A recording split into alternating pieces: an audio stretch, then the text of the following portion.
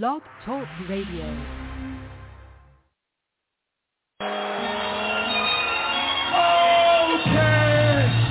I got one question. Kelly. Who am I? The MC. Lottie-dottie. I don't wear Versace. I wear DJs out quickly at the party. Who am I? If you're like me, hip-hop is in your body. Who am I? The MC. When the jam is slow and you need a proceeder, who am I? The MC. When you need a lyrical leader with oratorical triple features, who am I? The MC. When you need to rock your 3,000-seat arena, best believer, who am I? The MC. When you need to get the word on the street with demeanor, who am I? The MC. I beg thee, let me splurt rhymes, I have plenty. Who am I? The MC. Lord of mercy, I hit Sutton like Percy. Always knew like Jersey, stay thirsty. Who am I? The MC. Showing my authority, superiority, and artistic minority. Now you starting me, cause party philosophy can only be carried out by who am I? The MC. No doubt. Predicting far ahead what will set the party off immensely with plenty of food. The MC. Trains at rooftop, red zone, Roxy and Bentley. Who am I? The MC. Gently move crowds with harmonious rhythm, cause the lyrics we give them, they miss them. Who am I? The MC. Again, the MC. Her infinite power helps suppress people. Sent me to tell you, if you truly study lyrical flows and stay on your toes, you will be who am I? The MC. And as an MC, you will study verbal magic, but watch what you say cause you'll attract it. Control your subconscious magnet from pulling in havoc. Who am I? The MC. Non-stopping MC, hip-hopping MC, verbal rocking, head knocking, quick dropping MC. I laugh cause I've mastered the craft MC. In sound class, I'm the first and last MC. It's sorta like Jim Carrey throwing that mask to me. I black out and wake up to catastrophe. 3 MCs dead from the sound blown out massively. Wow, who am I? The MC. Untouchable, can't be caught off guard with fast tracks or slow tracks. Ass cracks get waxed to the max. MCs pack raps for all tracks. Indigenous cultures, Asians, whites and blacks. Never missed it, the linguistic of who am I? The MC, meta-lyrical, poetic, mystic MC. Hearing the voice of an ancient spirit MC. Premeditated worder, killing negative concepts out the mind of the observer. MC, you deserve a break from counterfeits, frauds and fakes. Claiming to be an MC for heaven's sake. Well, it's MC done raised the stakes. Under the stress of KRS contracts and mental gaps are bound to break. Who am I? The MC. Again, the MC. Conduct yourself properly, MC.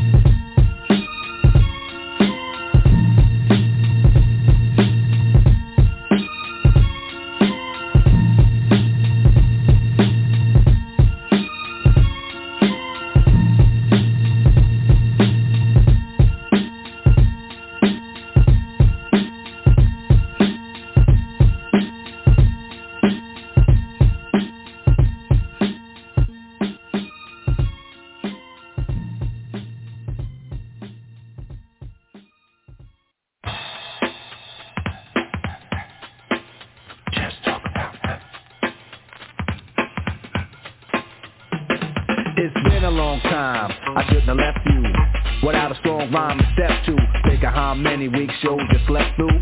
Time's up, I'm sorry I kept you thinking of this. You keep repeating your myth. The rhymes from the microphone solo with. So you stick by the radio and on the dial soon. As you hear it, pump up the volume. Dance with the speaker till you hear it blow. Then plug in a headphone, cause here it go. It's a 4-letter word when it's heard to control your body to dance. So dot text the tempo like a red alert. Reach it, your reflex and let it work. When this is playing, you can't get stuck with the steps. So can say, and I'ma still come up with a gift to be swift, follow the leader. The rhyme will go deaf with the record that was mixed a long time ago. It could be done, but only I could do it. For those that can dance and clap your hands to it. I start to think, and then I sink into the paper like I was ink. When I'm writing, I'm trapped in between the line. I escape when I finish the rhyme. I got soul.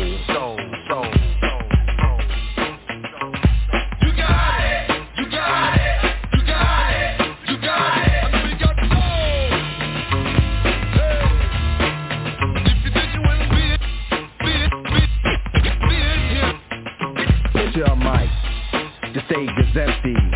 A beat like this might tempt me to pose, show my rings and my fat gold chain. Grab the mic like I'm on Soul Train, but I wait, cause I master this. Let the others go first so the brothers don't miss. Eric B, break the stick. You got it! Rockin' will begin when you make the mix. I'll experiment like a scientist. You wanna rhyme? You gotta sign my list. Cause I'm a manifest and bless the mic I'll hold. You want an X? Then you gotta have soul. Cause if you ain't got it, I'ma make an encore. Take the mic, make the people respond for the R. Cause that's the way it'll have to be.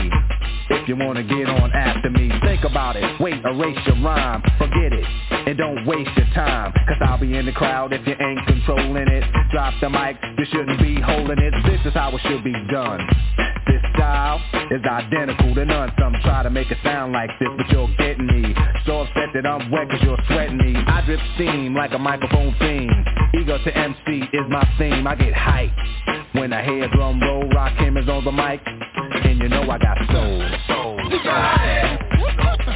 You got it.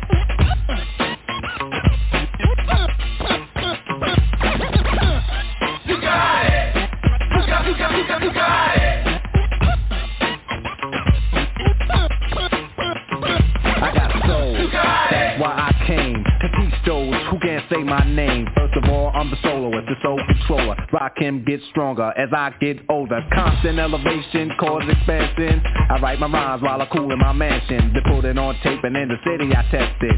Then on the radio, the arts requested. You listen to it, the concept might break you. Cause almost anyone can relate to whoever's at a hand, I'ma give them handles. Light them up, blow them out like candles. Or should I just let them melt? To give them a hand so they can see how I felt. I'm not bold just cause I rock gold. Rakim is on the mic, and you know I got soul. Soul. You got it. You got it. You got it. You got it. You got it. Now I'ma stop to see what you got.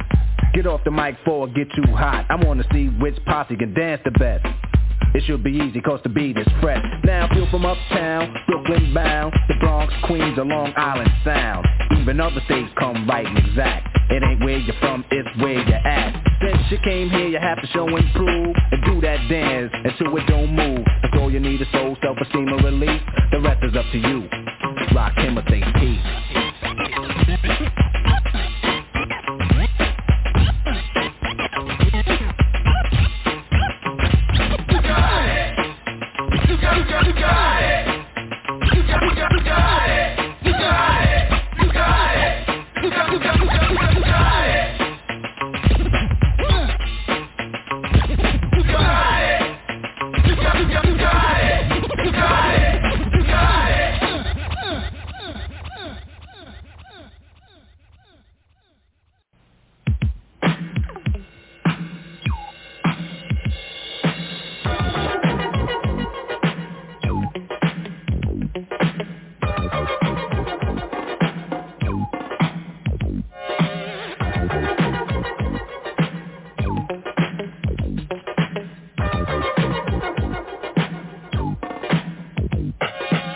It's like a jungle sometimes, it makes me wonder how I keep from going under. It's like a jungle sometimes, it makes me wonder how I keep from going under.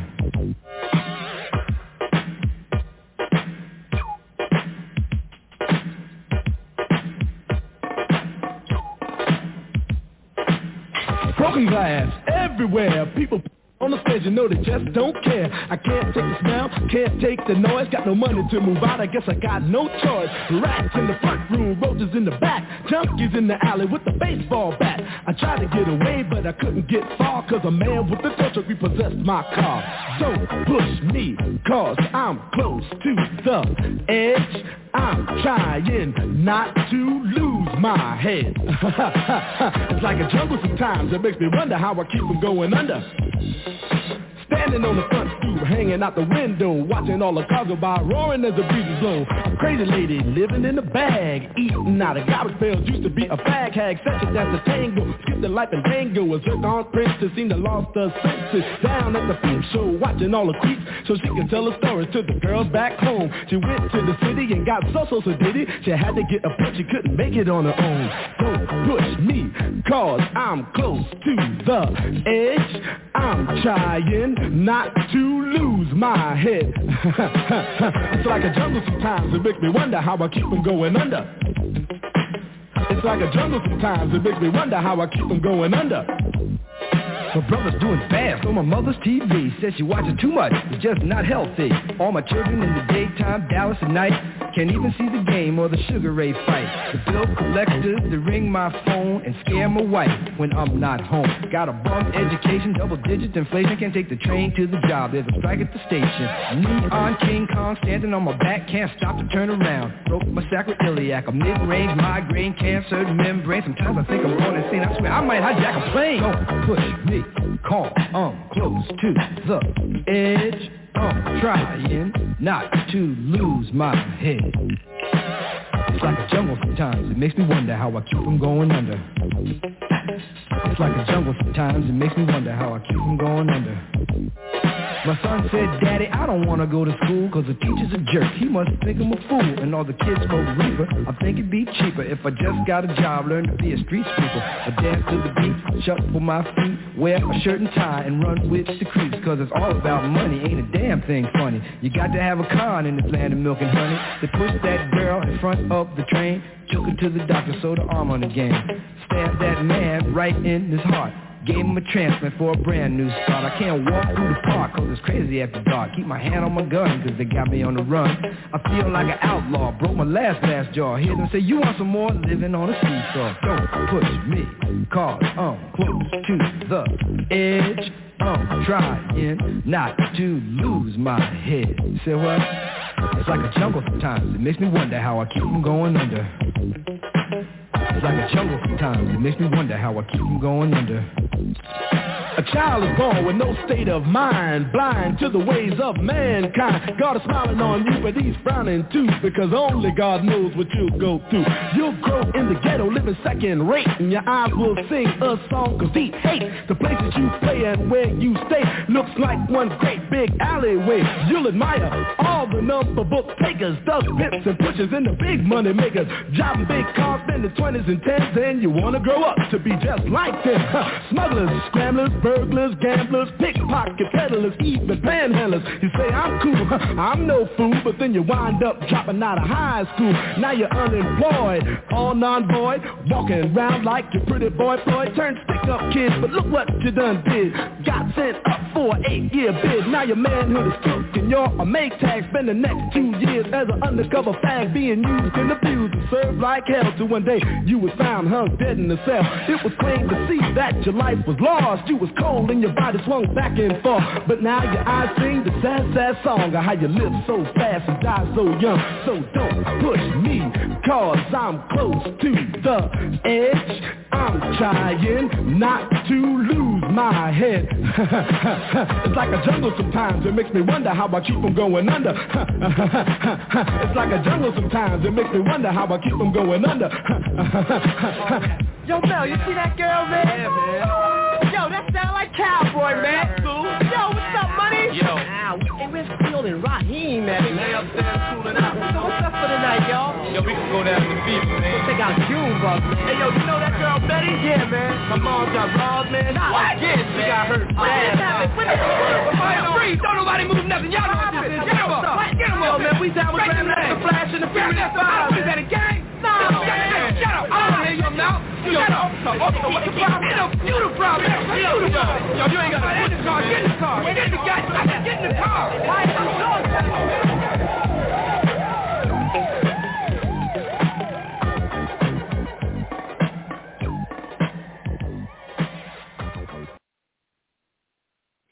Mayat, Grand Rising, and Better Love. You are listening to the Truth to Power Show. I'm Beverly, and this is Monday night. Monday night we have Thomas TUTMOSE Smith, and he's going to be looking at hip-hop, the history and the future of hip-hop. Also, we're going to be looking at climate control and the fires and anything else that you want to talk about, because we have the round table, the Mound Table. You can call in at 323-642-1586. And anything that you want to talk about or have a comment on. We all sitting at the table tonight. TUTMOSE, how are you doing this evening? Good evening, Bev. How are you? Great. That's good. Can you hear me clearly? Yes, I can hear you. We were listening to some old school hip hop. Oh man, yes it was. If you can, I got a co-host tonight. My man, brother Rashawn from Brooklyn, a hip hop historian. You can open his line up. He should be at area code. I'm about to tell you right now. Okay. Hold on, I got other things popping up here. 347. Last two is 347. He hasn't called in yet. I don't see it. I don't see him on the switchboard. Okay. Yeah. So he when he comes in, you can let him in. So yeah, that was that song came out. I think I was 2 years old. Wow. When that last song came out, with Melly Mel and Grandmaster Flash, So yeah, that was I got to see them perform that at the concert. I saw them perform that before though, but that song's like a classic. Like that's the first. It is. I think hip hop song where they were talking about a topic that wasn't a pardon. You know what I'm saying?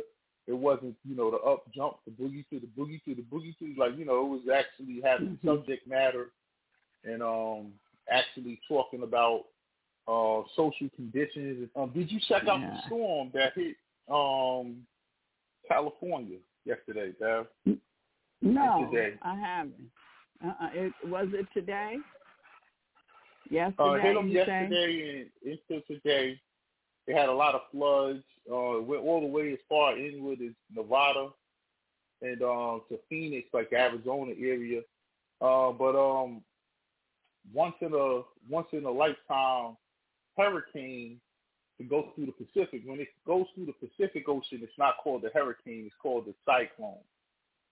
Mm-hmm. Well, rather, it was a tropical storm. So it wasn't a hurricane. Okay. So in the Pacific Ocean, a tropical storm is called the cyclone, and a hurricane is called a monsoon.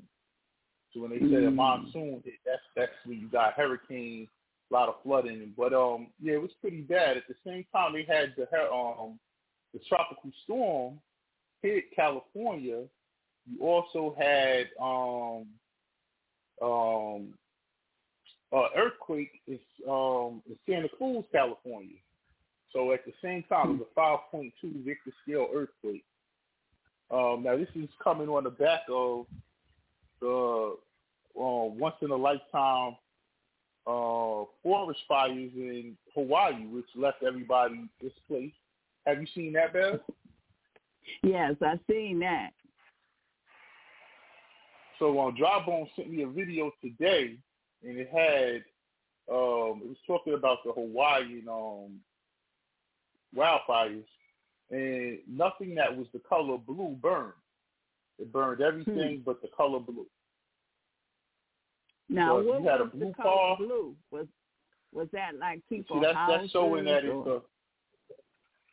it's a frequency that whatever frequency they use to burn stuff down, the color blue, because the colors are frequency, just like words are frequency, sound. Right. Light is a frequency, so colors are frequency.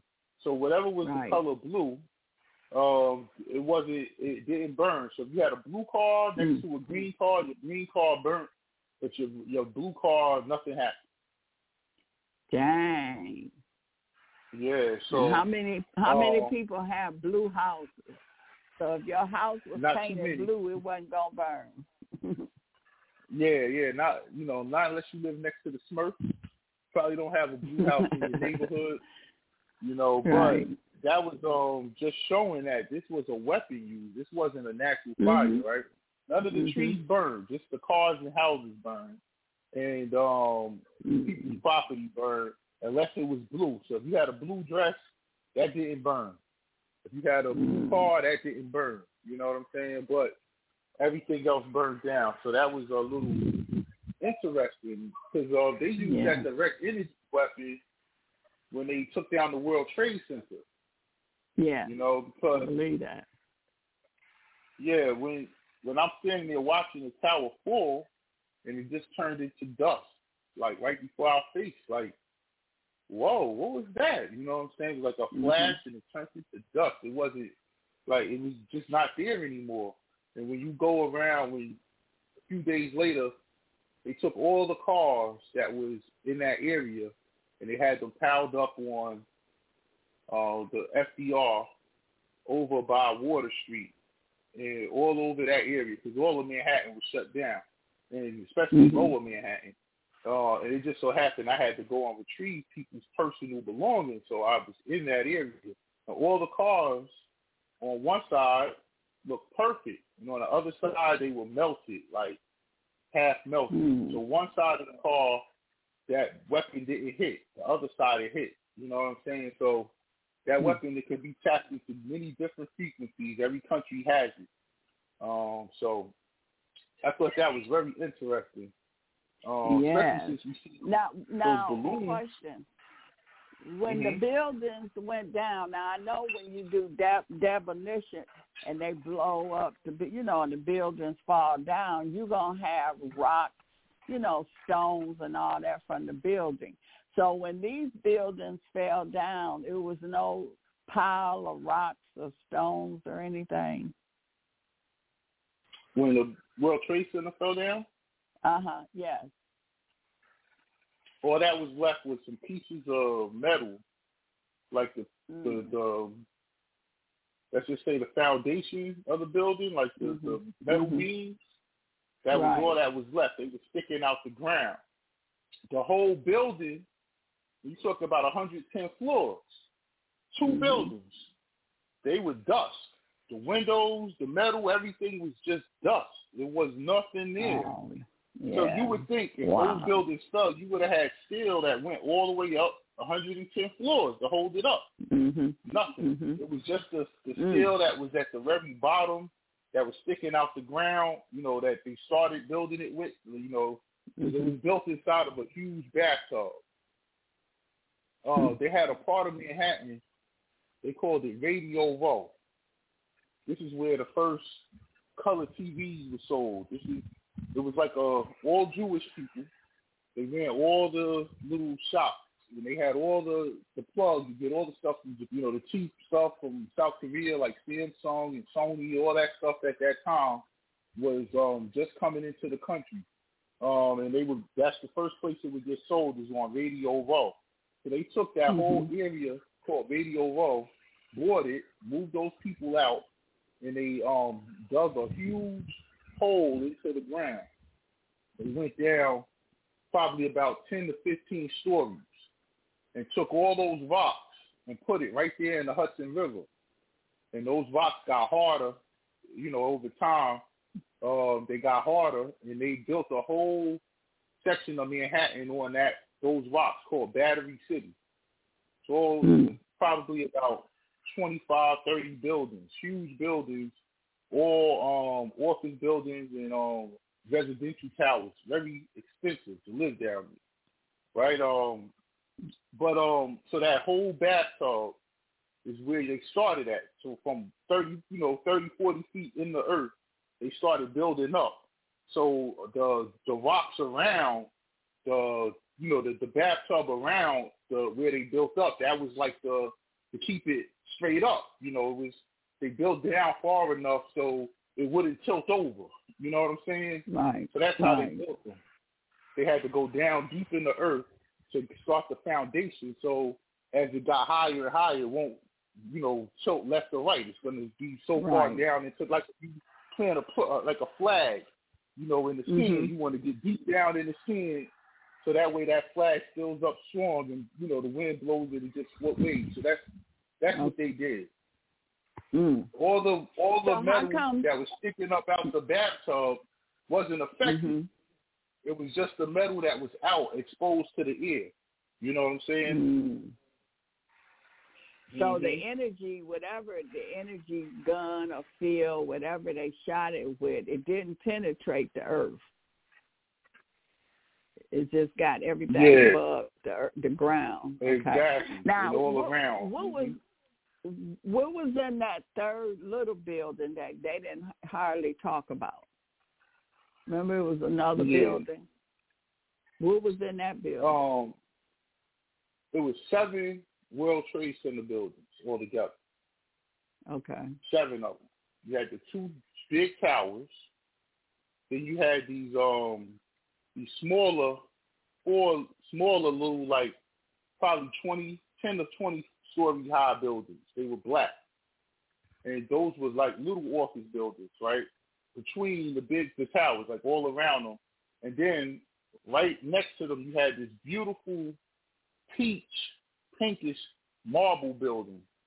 And I remember like that, when they built it and I saw it, I said, man, that's a beautiful building. It was like a color marble, like a peach. Mm-hmm. You know what I'm saying? Kind of pink, like a coral. It was beautiful marble building, right? It's probably about 50 floors, 50-something floors, right? That was called 7 World Trade Center. Now, that building housed the police artillery supply, all their weapons, all their bullets. Had some other police offices in it, a lot of federal offices in it. And all of the buildings was owned by this guy named Silverstein. Yeah. So you hear him that day saying, pull it. That's pulling number 7. Because he already lost all the rest of the buildings. So for him to get all the insurance money for it, because it's 7 buildings, he needed all them 7 buildings to fall. He got $10 billion in insurance money, for those 7 buildings. Right. So he told them to pull it. Now, mind you, the building was, whatever ammunition was inside of it that was being housed by the police, it started going off. It caught on fire, so that ammunition is going off. They couldn't send anyone in there because you don't know what's going to happen. Explosions, they got all types of stuff. So they pulled it. They did it like a demolition. So exploded. So that building fell, but it wasn't because of the planes. You know what I'm saying? It was because he did it, And also because all the ammunition inside the building started going off. Now, I heard that it was a heist, a money heist. I heard it was like, wasn't there so many trillions of dollars missing? I heard that too. Now at the bottom of the World Trade Center, like I said, it had this huge bathtub. So it went down. At the very bottom is the train station that brings the trains from New Jersey into New York. And I would catch that train every day because I lived in Jersey City. Right? So as you go up, it was like a lot of stores, malls. And then in one of the buildings in that bathtub area, you had an exchange. Huge exchange. You would see the people with the jackets on, a stock exchange. I don't know what they were. But you kind of could see this in the movie Trading Places with Eddie Murphy and Dan Aykroyd, where they go to the Orange Exchange in the World Trade Center, and they go on the trading floor. So that all of that stuff was in there. My company that I worked for, while it was in there, it was on the 95th floor. So I would never deal with none of that. I'm going up. You know what I'm saying? I'm going all the way up. But all that to say, I heard that it was a vault full of gold and money that was at the bottom, and you know what I'm saying. I mean, that could have been true. I could see that happening, but I don't think that's the reason why those buildings were brought down, because of some gold and money that was in that building. Because I mean, the insurance for the buildings was $10 billion. Ain't that much money in there. You know what I'm saying? So it was for another reason, and of course, as we could see, it was to implement these policies that allow them to take away our rights under the guise of terrorism, which they call the Patriot Act. That's right. And ever since then, they just kept expounding upon this Patriot Act. Because honestly, if I'm a terrorist, and I always thought this, right? And mind you, I'm there. But I'm there 8-something in the morning because I'm going to work. So I got to get there at 8:30. The buildings might have came down around 9-ish, around there. Why wouldn't they wait until 1 o'clock when those buildings are jam-packed, 10,000 people, no problem? You know what I'm saying? Like, it just didn't make a lot. Even when they supposedly, we never saw a plane hit the Pentagon. But why would you hit the Pentagon that early in the morning? Like, instead of waiting for all the generals and people important to be there. You get what I'm saying? So it just didn't make sense to me. Like, it was done at a time where they figured they would get the least amount of casualties. You know, they don't care about human life, but they didn't want to have 10,000 people dead. You know what I'm saying? Like, you know, so that's what I think. Okay. That makes sense. Because remember, those 2 buildings, it was 10,000 employees. You know. So did you work that day? Were you working that day? Yeah, I worked at the World Financial Center. So I get off the train, the PATH train from New Jersey. It lets you off inside the World Trade Center. You got to get up this huge escalator. Like I said, you're at way down at the bottom of this bathtub they built. The escalator, if you walk up the stairs, it takes you about 10 minutes. Like, it's that many stairs. It's the biggest escalator in the world. Okay, this thing goes all the way up and brings you to the floor, to the street level of the World Trade Center. So I would jump on that escalator, catch that up, and then I have to cross the highway. The World Trade Center was right on the West Side Highway, which they call West Street now. They took the highway away from it. And, of course, there is what you call the World Financial Center. So I just told y'all that the bathtub, they dug out the hole and built Battery City right across the street. That's what it was. Before the World Trade Center was built, it was the river right there. Of course, it was the West Side Highway and the river. Once they put all the sediment and the bricks and the bubble and all that stuff from the bathtub in that water, now you got this huge expansion to the city. And these buildings called the World Financial Center, that's where I worked at, they were on that. So right across, we would catch a bridge. I would get up to the street level, right, get all the way up to the street level, then I would go up another escalator on the street, which I could walk across the highway without having to cross, you know, with the cars and stuff. I'm going over the cars. And that bridge will let me right into my building. I swipe my card right there and go up to my office area. So that's how close I was to it, right across the street. When we went to lunch, we went to the World Trade Center because they had a big food, you know, a lot of places to eat. You know, sometimes you stop in the morning there at Krispy Kreme when they got the donuts nice and warm. That was like the first Krispy Kreme. But, yeah, so I was right there that day. Wow. Yeah. And what did it sound like? Was it a loud explosion? No. What was loud was the people hitting the. All right, so like I was saying, it was 7 buildings.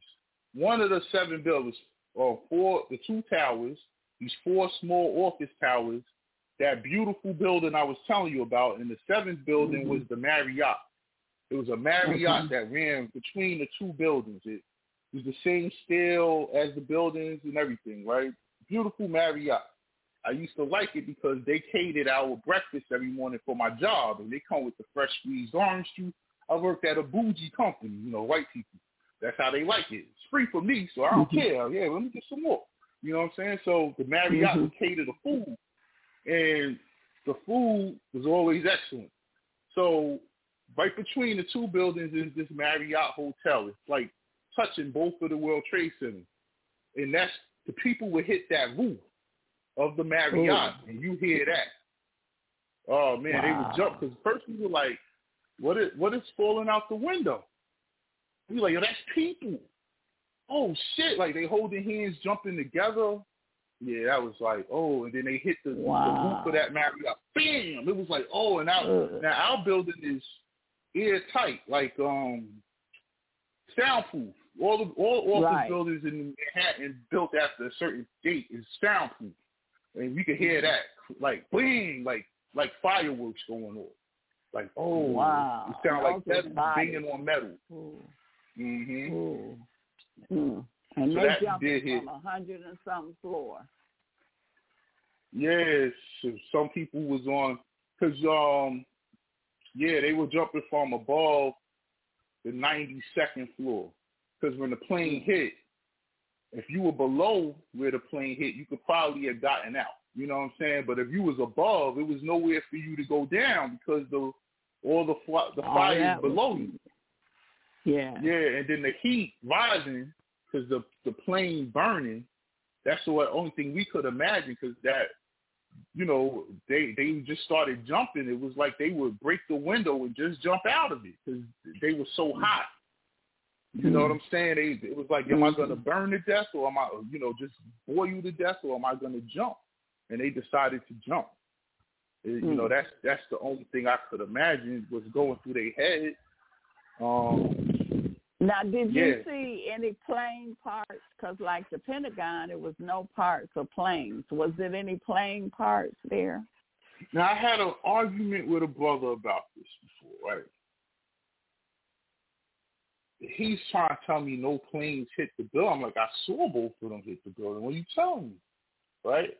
Those buildings, the plane hit it, and it was like the building swallowed the plane and it burped it out the other side. So whatever parts was in that building, because it went into that building and it didn't come out the other side. All that came out the other side was the fire. And you know what I'm saying? And that was both times when the first one hit slow.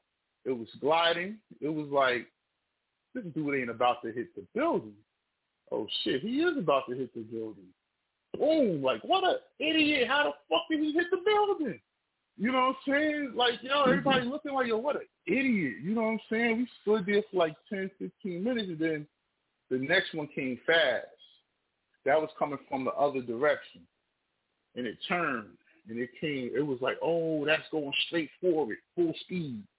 And that one, boom, everyone saw that. That's the one that you see on the news. You know what I'm saying? But the first one was going slow, but it had the same reaction. Like it burped it out the other side. Like it was like you swallowed something that was hot and it burped through your neck, but you still don't see the food. So the food was the plane. Now, the planes that I saw did not have any windows. So those were not the passenger planes that they tell us about. Right. Those planes did not have any windows. The planes also, another thing, I think I told y'all this before, like if you when you look at New York on a map, right, on the earth, a globe or a big map of the United States, and they say you see New York City, they show you this long island in the middle of the water. You got right off of the side of New Jersey, right? That is Long Island. That's not Manhattan. That's not the city. The city's so small you can't see it, right? So, but Long Island is New York City metropolitan area. So everything that happens in Long Island, we get their news.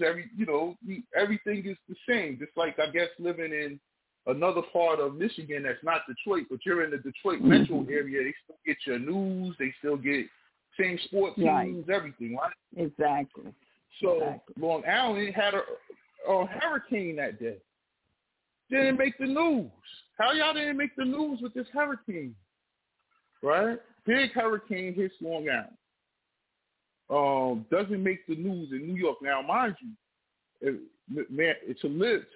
to be out where the hurricane hit is where, like, Puffy lives.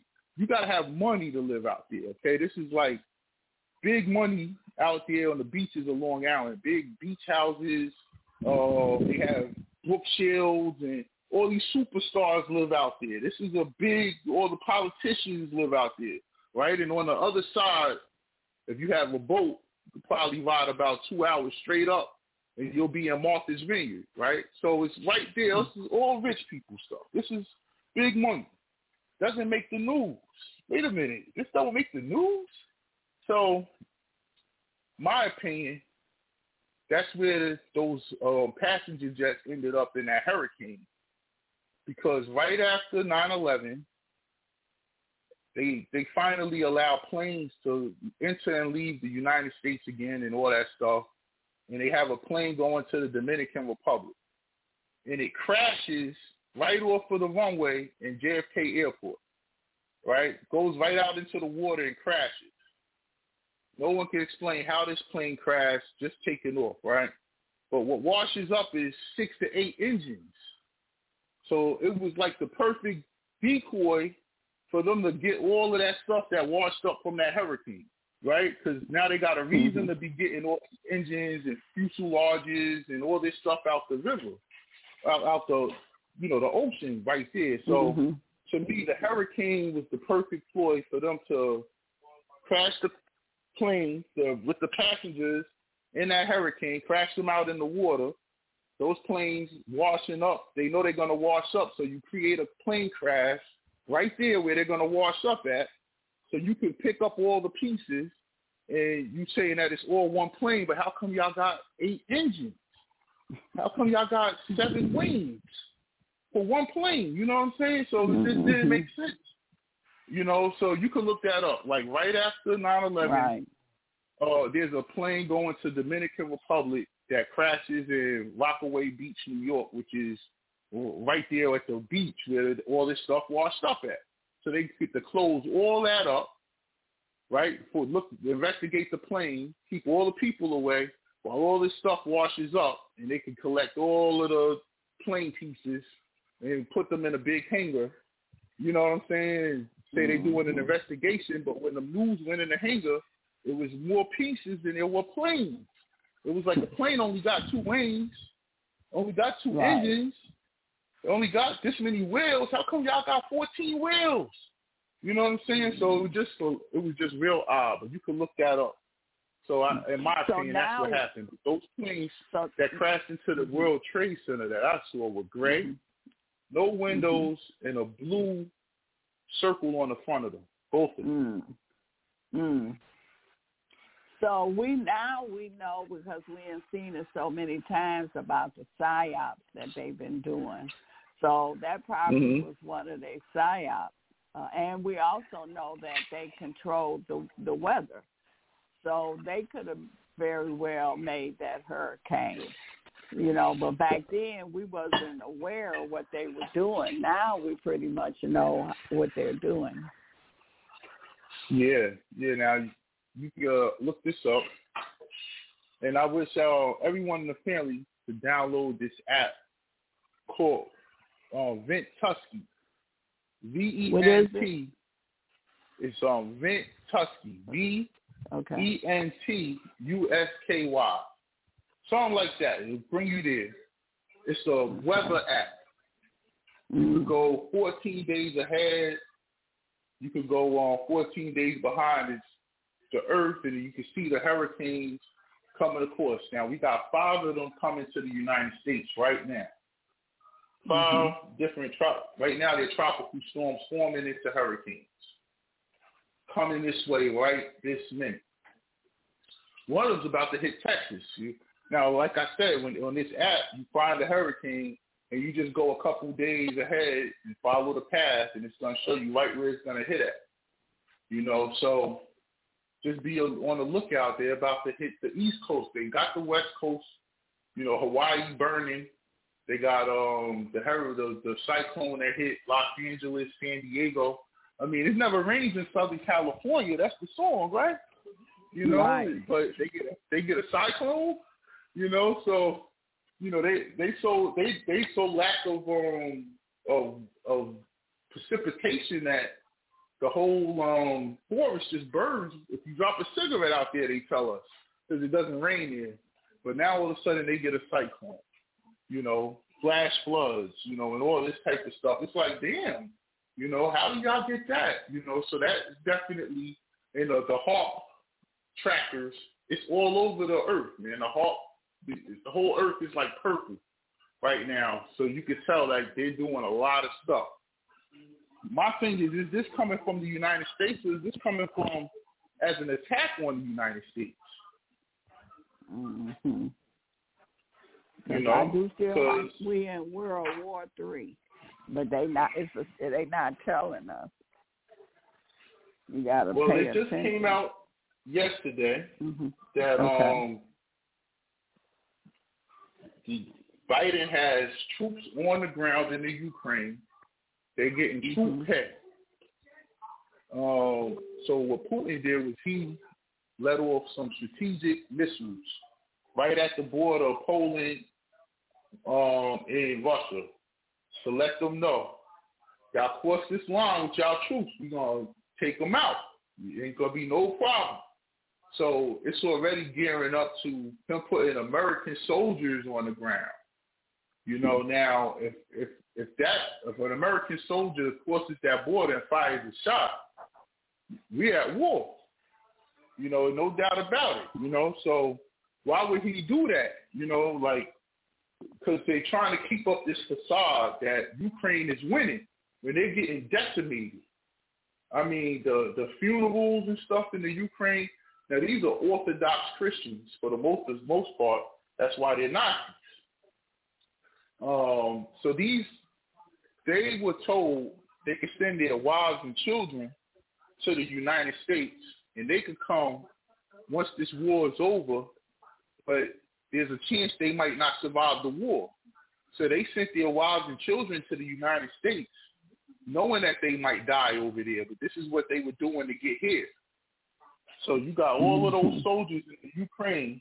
You can see the pictures of them kissing their families, and as they're leaving and stuff like that to come here.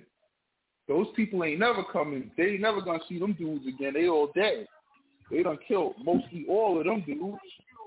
So the United States has been sending mercenaries over there to fight for the Ukrainians' place, sending over the Blackwater guys and all those type of guys, you know.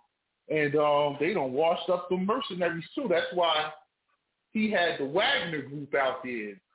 We put our mercenaries on your mercenaries. We ain't even going to kill your mercenaries without soldiers. So y'all can spin that and say they're over there killing Americans and stuff. No, he put the mercenaries on the mercenaries. So it's a done deal over there. You know, it's a done deal. He's being very patient. He's not going after Kiev. He's not going after Zelensky because he don't want that. You know what I'm saying? He don't want to take over the country, but, you know, they trying to force him to. So if he does it, then they can spin it on the media. He's violently taking over the Ukraine and get a coalition of countries now on their side. You know what I'm saying? That's what they're trying to make them. But Putin ain't stupid. Right. Okay. Yeah. Well, so we can get back to hip hop.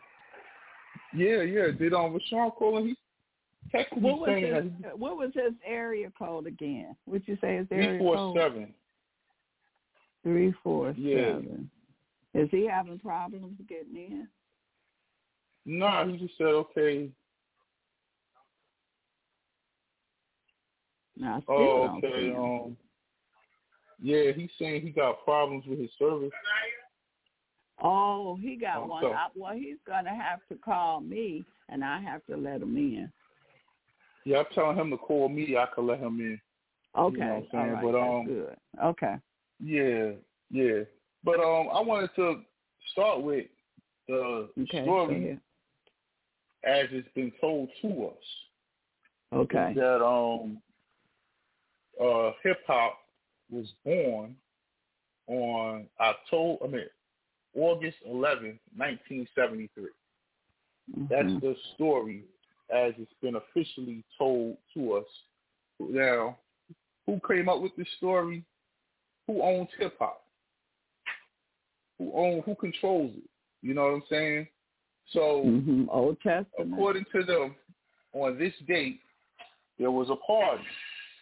And on this party, all of the different elements of hip-hop, which were separate, came together as one, which would have been the dancers, the DJ. Let's start with the DJ, the dancers, the graffiti artists, the people in their style and dress, and, of course, the rapper, right? So all of that happened on one date at this one party in the Bronx, and that's the date they accredit to now. That's the day they accredit to the birth of hip hop.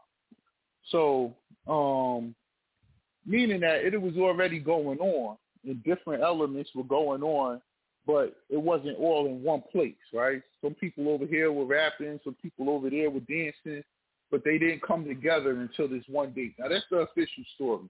As we know, we've been doing this way before some 1973. You know, it's just a part of our regular culture, but that's the date they accredit to it. On this date, you had Kool Herc was the DJ, and it's ironic. I believe he got stabbed at this party.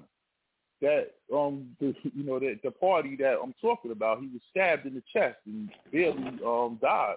But had this party, and all of the people came together, and it was a big success, and they accredit that with the birthplace of hip hop. But you got to go further back, and you got to look at the Bronx itself. And if you live in New York, or if you come to New York, you'll notice that what the Bronx has in common is all the highways, all the major highways run through the Bronx. Okay? So the Bronx has the highest asthma rate in the whole country because of that, right? So they understood that this is a problem, right? Because these cars, as we have them today, they do cause asthma. The burning gas, burning into the air. Everywhere there's near a highway where black people live, the asthma rate is twice as high as if you don't live near a highway, right? So they purposely started moving people that they're misfits, let's just say, to the Bronx in the 60s. You start moving people there, and you're building the highways through different areas, moving them around. And what ends up happening is you have a period of time where there's almost 2 million people living in the Bronx, and they don't have the resources to handle that. So what the city did was something called planned shrinkage. And planned shrinkage, you can look this up in the Moynihan report, this is when you take away services from an area to make it so unlivable that the people decide to leave. Okay? But in this instance, people didn't have any choice. They didn't have the money. They had to live in the Bronx. So you had these whole buildings, whole areas. Oh, he said he's there now, Beth.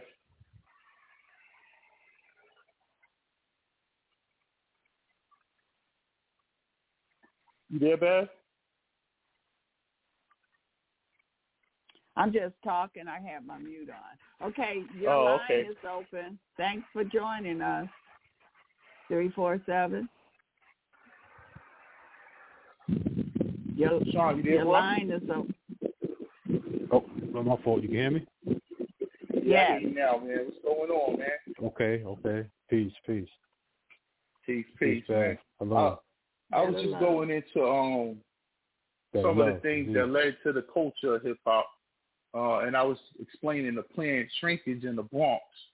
And during this planned shrinkage, they closed a lot of the fire stations. They closed a lot of the police stations. They closed a lot of the schools. They closed a lot of the subway stations. So they were trying to make it unlivable for the people so they could clear out areas to build the highways, huh? I was going to say, which is the reason why the Bronx looks the way it does in those 1970 pictures of everything's burning on fire and looks like trash. But I just want to throw that in real quick. Go ahead, bro. Yeah, it's a book called Bronx is Burning. The Bronx had over 10,000 fires between 1970 and 1980. So the police stations are clothes. You could get robbed in the Bronx. Ain't no cops showing up. You know what I'm saying? It was a disaster. So out of that condition, these young kids created hip hop. They don't have any police telling them to stop. They don't have any authorities telling them they can't congregate this way. They can't go to this vacant lot and do flips off of the mattresses. And they just created this culture, the young kids, you know what I'm saying, which turns into what we call hip-hop culture. If you catch what I'm saying. I don't think this culture could have manifested if it had authority. It had no authority. It had no one telling them to stop. No one saying, yo, stop throwing bottles and rocks. And at the same time, everything around them is vacant. All these buildings have burned down. So it might be 3 buildings on a block. All the rest of the buildings are burnt down. And they didn't pick up the stuff. All that stuff is still there. All the glass, the furniture, the bricks. You remember seeing the vacant lots back in the days, right? What's wrong? Indeed. You hit the nail on the head. Absolutely. I was going to say the same thing. Falling bricks all over the place. Exactly. Bricks all over the place. And also, being that they was trying to move these people out, they cut the electricity off in certain buildings. But people would squat in those buildings anyway, and they would run extension cords across from their building to the next building where they might have electricity, and those people allowed them to use their electricity. So you had all that stuff going on at this time. We talk about extreme poverty, extreme poor people. You know, ain't no jobs. It ain't like today. Let me just throw in as well. You can't forget. I said, don't forget as well. You can't forget that there was running the power to the street lamps. You know, we're talking about hip hop, so we got to bring out, you know, running their car from the street lamps just so that you could keep the gas burning in the house, so moms could cook on the stove and whatnot. Exactly.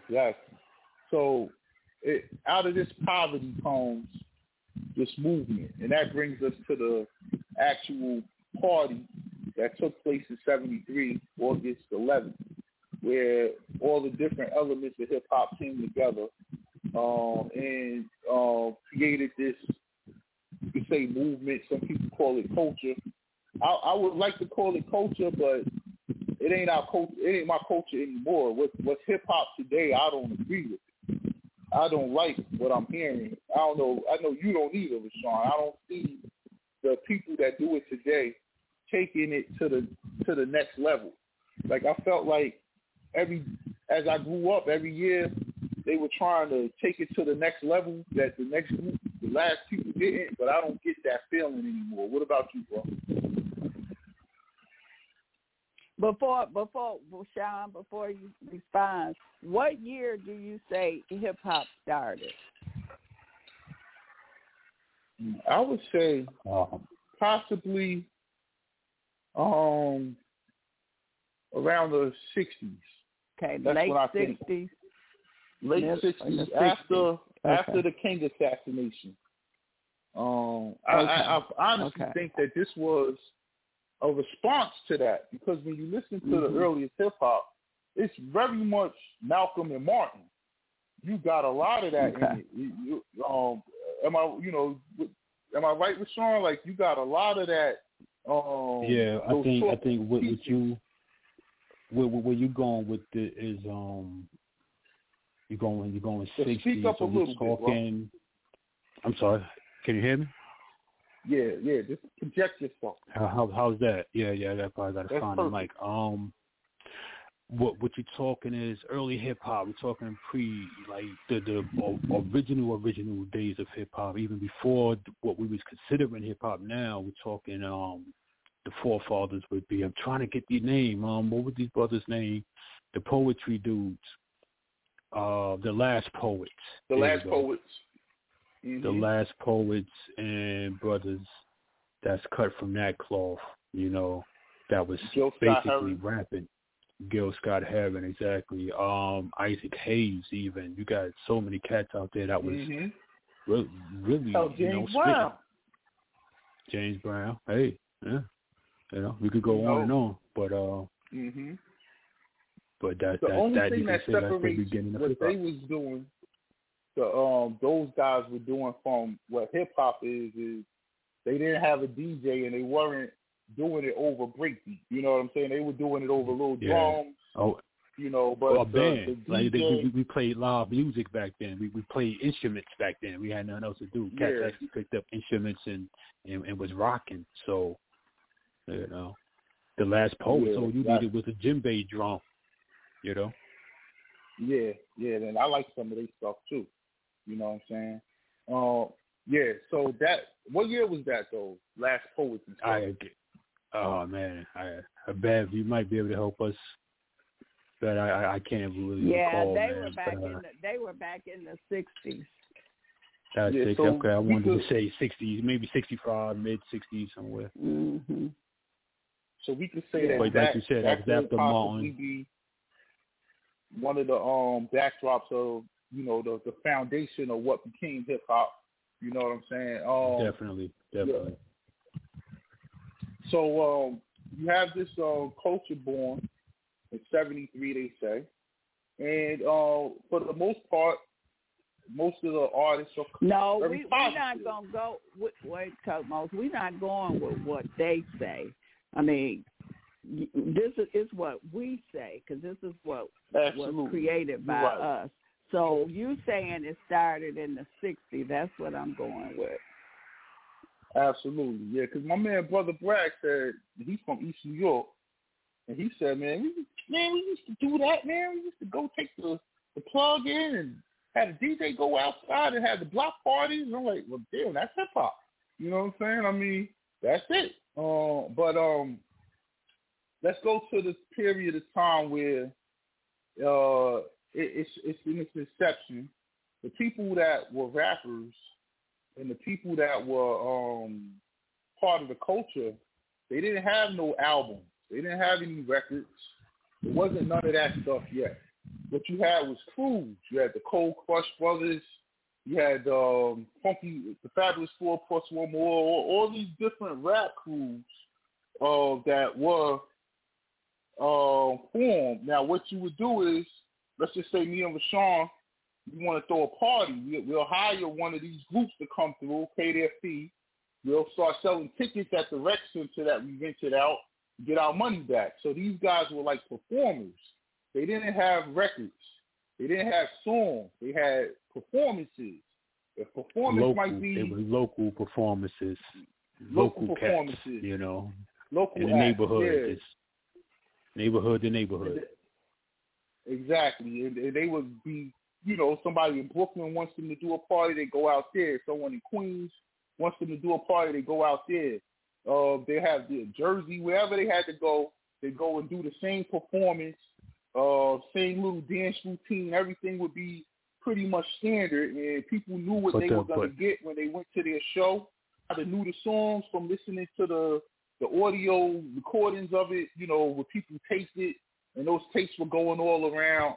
So this is how it started. There was no actual song yet. There was let me throw in real quick as well. Go ahead. Sorry to interrupt, but let's not forget the reason why they were performing how they were performing from neighborhood to neighborhood, party to party, so that they can get into the clubs, right?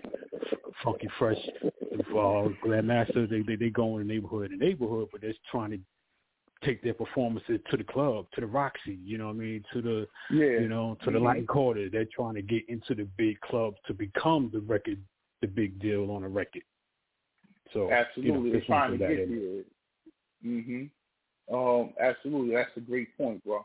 And especially trying to get into the rock, the fever, you know what I'm saying, to rock those clubs, that was like big time, you know. Even with the and just to touch on that, even with the graffiti, like if I could put my art on the side of a train, if I'm a poor kid in the Bronx, way uptown in 240-some Street, and I could put this art on the side of the train, and it's going to go through Manhattan, it's going to go through 42nd Street, it's going to go through 34th Street, it's going to go through 14th Street, everyone in the world going to see my art.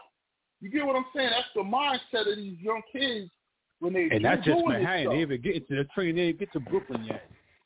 it didn't even get to Brooklyn yet, where it was probably more. You know what I'm saying? It was especially with the graffiti. You know, so yeah, because you could look, man, when you on like the J train and an M train up there, where it's like elevated track when it come over to Williamsburg, and it's these buildings where I'm like, how the hell they got up there to draw all that stuff? Like, these dudes risked their lives to put the graffiti on these buildings, man. They had to have 1 foot on the ledge with the spray paint on one hand while they're holding on, like the ability they had to do it. But moving ahead to these performing groups, that's what made the labels start to say, hey, you know, let's check this out. You know, but those guys couldn't make a song, right? They had performances. You had to, you know, and one of the few ones that could make the song was Melly Mel and those guys. That's why you got that classic album that they put out with The Message. It's called The Message, and the song is called The Message, which is considered by some the most important rap song ever. I don't know what you think, bro. I know that's subjective. But a lot of people think that without that song, it never would have, the culture would have never expanded. You know, it was on some up-jump. That was the first conscious hip-hop track. Conscious, when you're really talking about political and the you know, the plight of our people, put it on wax for everyone. You know, he kept it real, you know. Yeah. And that was the realest we ever heard the hood. And I remember during that time when it came out here, that's all you heard from the cars in the street in the summertime. That's all you heard was that song. Yeah. Coming out of people's cars. It changed the world. And that's why even today, I'm sorry to cut you off, but, you know, he speaks of how he speaks about hip-hop. It's like what you consider great. If it don't change, if your song didn't change the world, then how great are you? You know, forget how popular it was. We talking about, did your song affect the world like The Message did? The Message affected the world. It wasn't just a cool song. It made everybody sit and just start thinking like, whoa, did you hear what he said? You know? Yeah. Like, damn, they living like that. You know, don't push me because I'm close to the edge. Everybody was feeling that, and everybody, he spoke the words of every black man and every black woman. Like, I'm close to the edge. I'm about to lose my head. Like, come on. Yeah, sort of like, look at how I'm living. Look how we got to. He said, look how we all living. Yeah, absolutely. And I think that's why it's the most, in my opinion, the most important song, because it was the first one. You know, I'm not with the last one. What the element of hip hop that's missing? Like I said, you got the style, the dance, you got the DJ, the rapper, you got the graffiti, but we don't have the consciousness anymore. And the consciousness was very important in the beginning inceptions of hip hop. A lot of the first rappers were members of the Nation of Gods and Earth, right? They had principles and beliefs, and they stood on conviction. They stood on teaching people. They were the poor righteous teachers. They weren't coming out here trying to just spew a bunch of money and look at what I got and you don't have. It was more, you know, let's uplift the people with our rapping. Let's show them something else. Let's show them another way. You even had at the inception of hip hop, you could get a lot of the, like I said, you had a lot of the Malcolm Martin. You also had a lot of the comedic stuff that was in a lot of the early songs as well. You know, even up until the 90s, when you, late 80s, 90s, when you brought out X-Clan, which was talking straight Pan-African, tinted. They had all the symbolism, all of the aunts and all that stuff in there. One of my favorites, Brother Jay, is in my top 5, man. I tell you, like, guys don't know about Brother Jay. He was nice, but go ahead. Brother Jay. Yes, African, very African. You know what I'm saying? Yeah. So the consciousness within all of these different MCs, rappers, they call them today, but back then you had true MCs, right? And that's why I asked you to play that song with KRS-One, that the MC, because he's explaining what an MC is, and like Sean just said, it changed the world. You know, KRS-One changed the world several times with his career. You know what I'm saying? With the stuff he said that just made you sit there like, whether it was talking about the police, whether it was talking about black police, you know what I'm saying? Just his philosophy made you think, you know. So it's not a lot of thought being put into this stuff anymore. It's like, do what I do, and they just do it like zombies. There's no thought. Like, think about what you do. You know what I'm saying? You catch what I'm saying, Sean? Yeah. To piggyback on what you said, I think that goes back to what you said before about the, music coming from the 60s and the consciousness that Malcolm and Martin brought. And then after, they were assassinated, and we were trying to pick up that torch out as a people, so our music definitely carried us through. James Brown did his thing. You got the Isley Brothers, everybody, Earth, Wind and Fire, everybody was bringing consciousness to their music. So when hip-hop came out of the 70s, from 60s to 70s, we knew we had to do the same thing. We're not stepping to the mic. It wasn't no time for that. Nobody could ever fathom stepping to the mic and stepping in front of a camera, recording yourself in a video looking silly. We had too much shit going on to play games. So everything we did was serious, So absolutely. So from day one we was on it, like, we repping for the culture and we better represent, and that's how we always kept it until, they let the drugs and the money get involved, or could just say the money. Yeah. Well, drugs brings the money. And to keep it in the timeline, we go from those acts that are being called to rec centers to someone by the name of Sylvia Rome hearing one of these tapes and forming a group called the Sugar Hill Gang. Now, the Sugar Hill Gang came out with what's regarded as the first hip-hop song, not conscious. It's a party groove, you know what I'm saying? And that's good. Hip-hop is supposed to have different vibes. It's not supposed to all be one way, you know what I'm saying? And this was just a, hit the dance floor, you know what I'm saying? Party track. I believe that's, it's a good time, right? Good time? Yeah, good times. Yeah, it's a party track, that's all. It's just, family reunion, block party, that song comes on, you get your little two-step on. That was the vibe, and that's what brought the music out, was through that. But it wasn't until that message song where people really said, "Oh, this is what I want to do."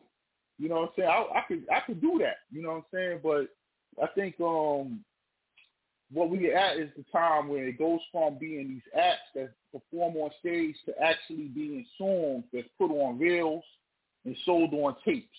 Okay, and that's the time frame we're at now. And once again, all the elements are on these songs, right? Even when you go back to Russell Simmons, who's very important when you talk about hip-hop history, because he was the manager.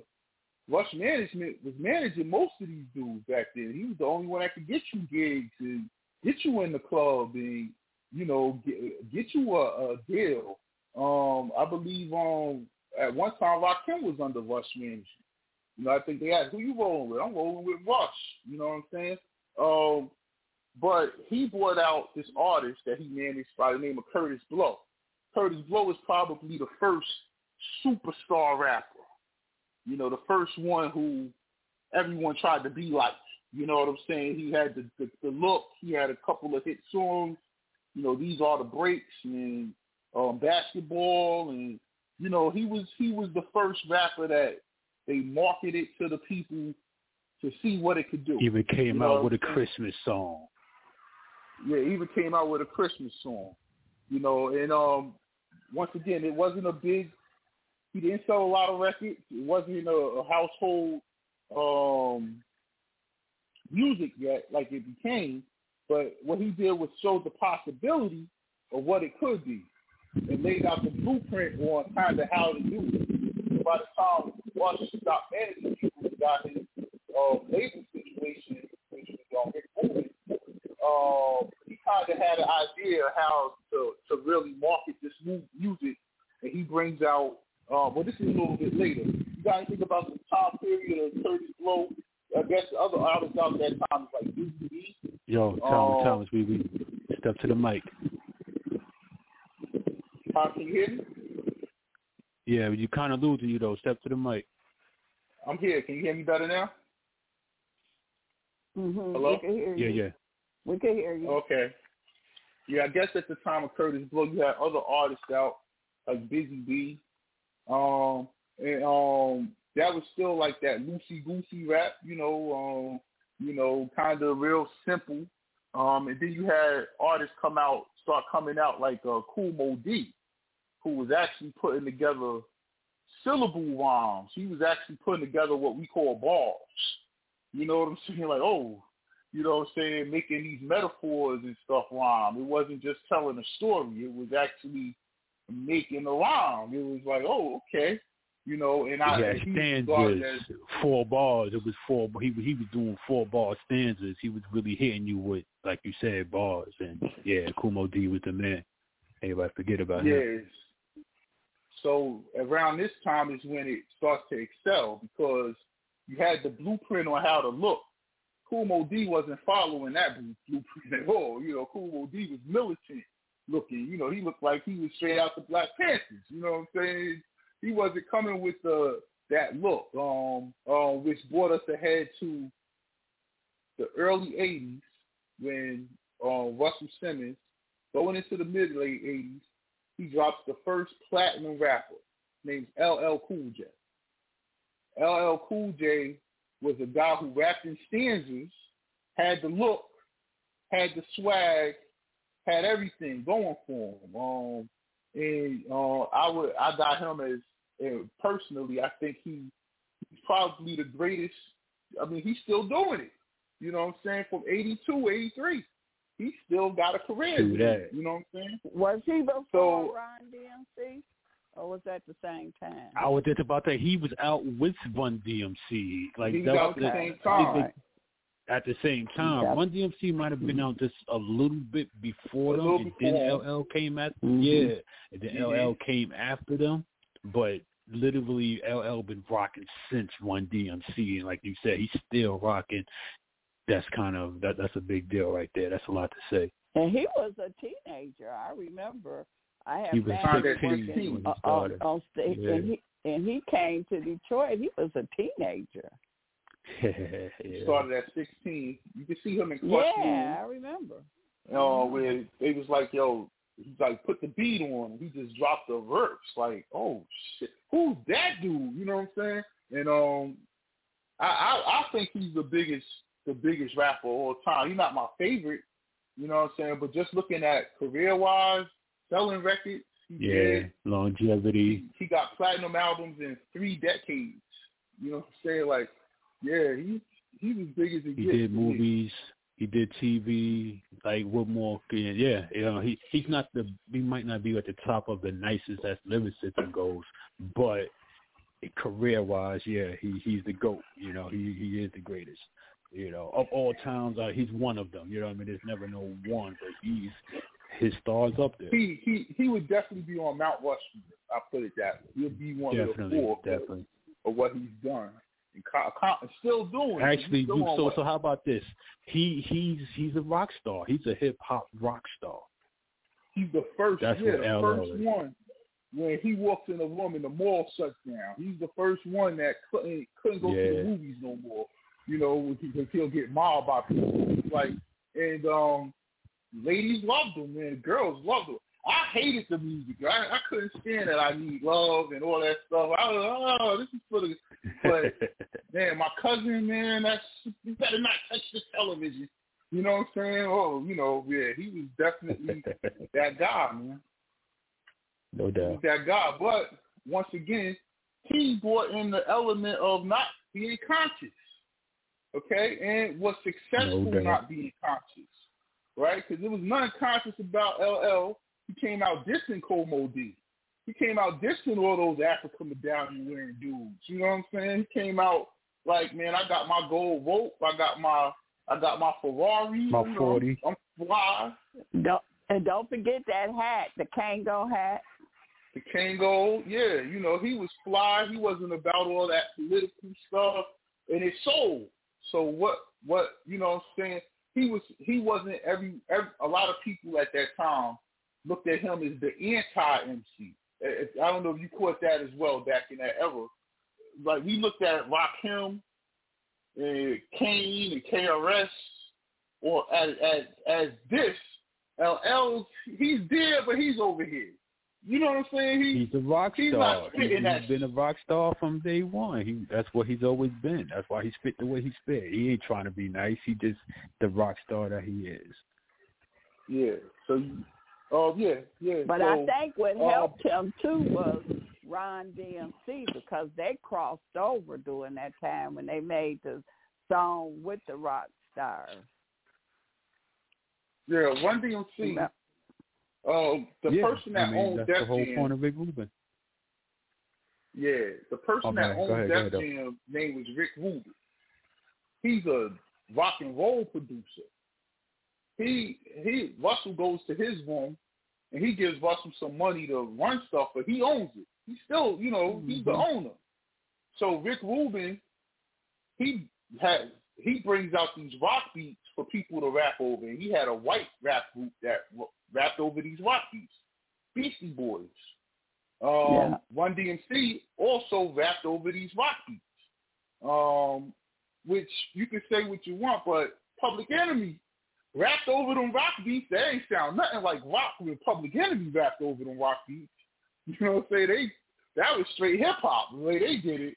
You know, it wasn't no dumb diddy dum like Run DMC. I mean, they was coming with, every line was conscious. It was straight hit over rock beats, and I don't think anyone ever rocked over them rock beats better than them that he was making. But Run DMC was definitely the first, I think, superstar rap group. They were the first ones with a movie because they were in Crush Groove as themselves. I think they were the first superstars. Because like you said, before Curtis, I mean, after Curtis Blow, he was the first one, and then Run DMC was right after that, and they took it to the next level. Run DMC was like, they were the first superstar. They were the first ones. I mean, everybody wanted, like, oh, I want to rap. I want to rap. We all want to rap now. That Run DMC made everybody want to start rapping. But even before they crossed over, we was listening to Run DMC like, yo, do you hear this guy? Do you hear what Run is doing? Running all over the tracks. He was the first dude with that lyricism, the spitting with that. Yeah. That too, but then DMC, he came through with his style. Like, they was just the first dudes that made everybody say, I want to rap because this shit is cool. Yeah. Dude, do you hear and I want to look like them when I do it too, because they had the Adidas, they had the swag, they had the leather bombers. I mean, that was like, what? Like, they were just smooth brothers, but we ain't in no rush. You can't sweat. We ain't sweating nothing. We just cool like that.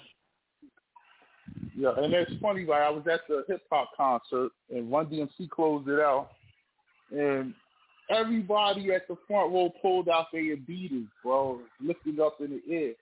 And Run stepped right out on the stage. He's like, there's a whole lot of superstars on this stage here tonight. But I want y'all to know one thing. This is my house. Like, he took the stage, bro.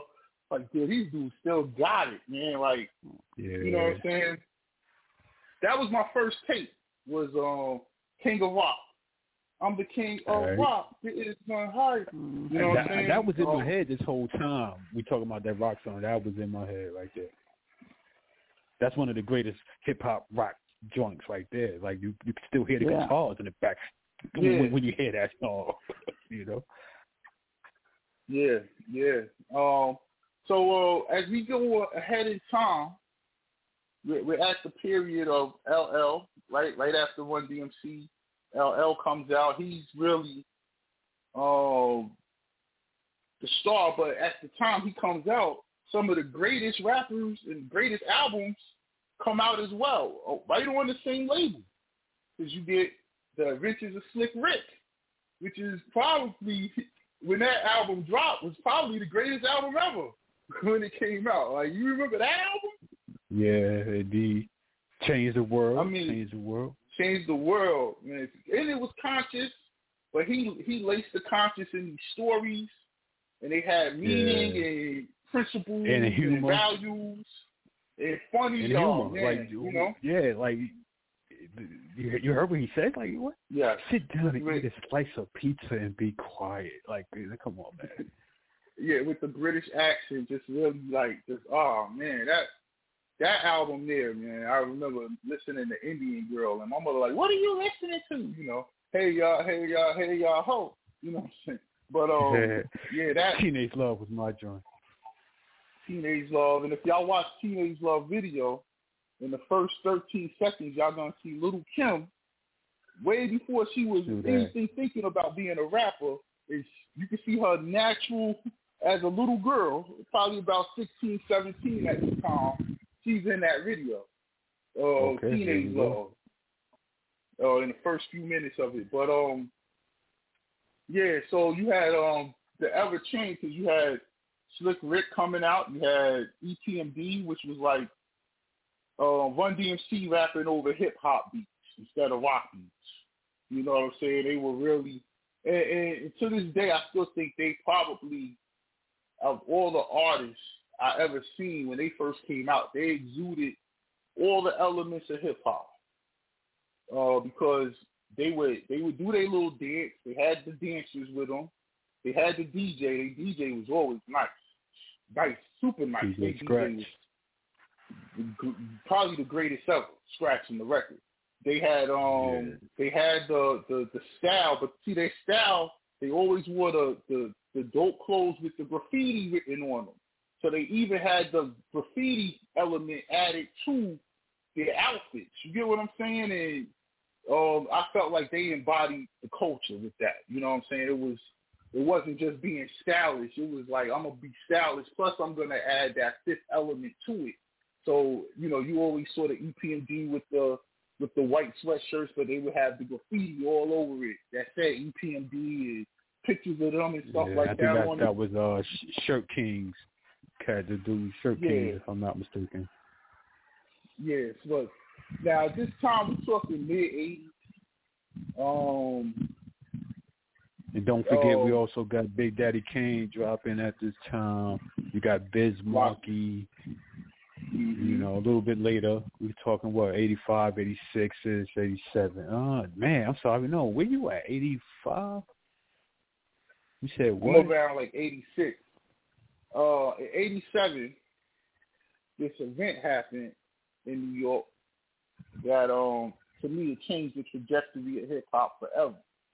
And it was something called a beef. People ain't know nothing about no beef, really, until this happened. And it was MC Shin from Queensbridge versus KRS-One and Boogie Down Productions. And this was over where was hip-hop created at. That's what the whole beef was over. So you had Queensbridge, and he never said hip-hop started in Queensbridge, but he had the sort of like, you know, I'm going to tell you how it all began. Telling his story, but KRS-One took it like, oh, he trying to say that Queens created hip-hop, not the Bronx, and he went in. And to this day, you know, that's probably regarded as one of the greatest diss tracks ever. You know what I'm saying? The bridge is over. You was in Brooklyn at that time, so what was y'all thinking in Brooklyn? Because it was like, in Jersey, that's the greatest dude ever to rap right there. He just did their whole projects, you know what I'm saying? And And yeah, he went in on that one.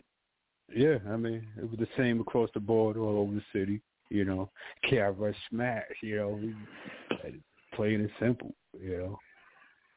Yeah. Still a classic to this day.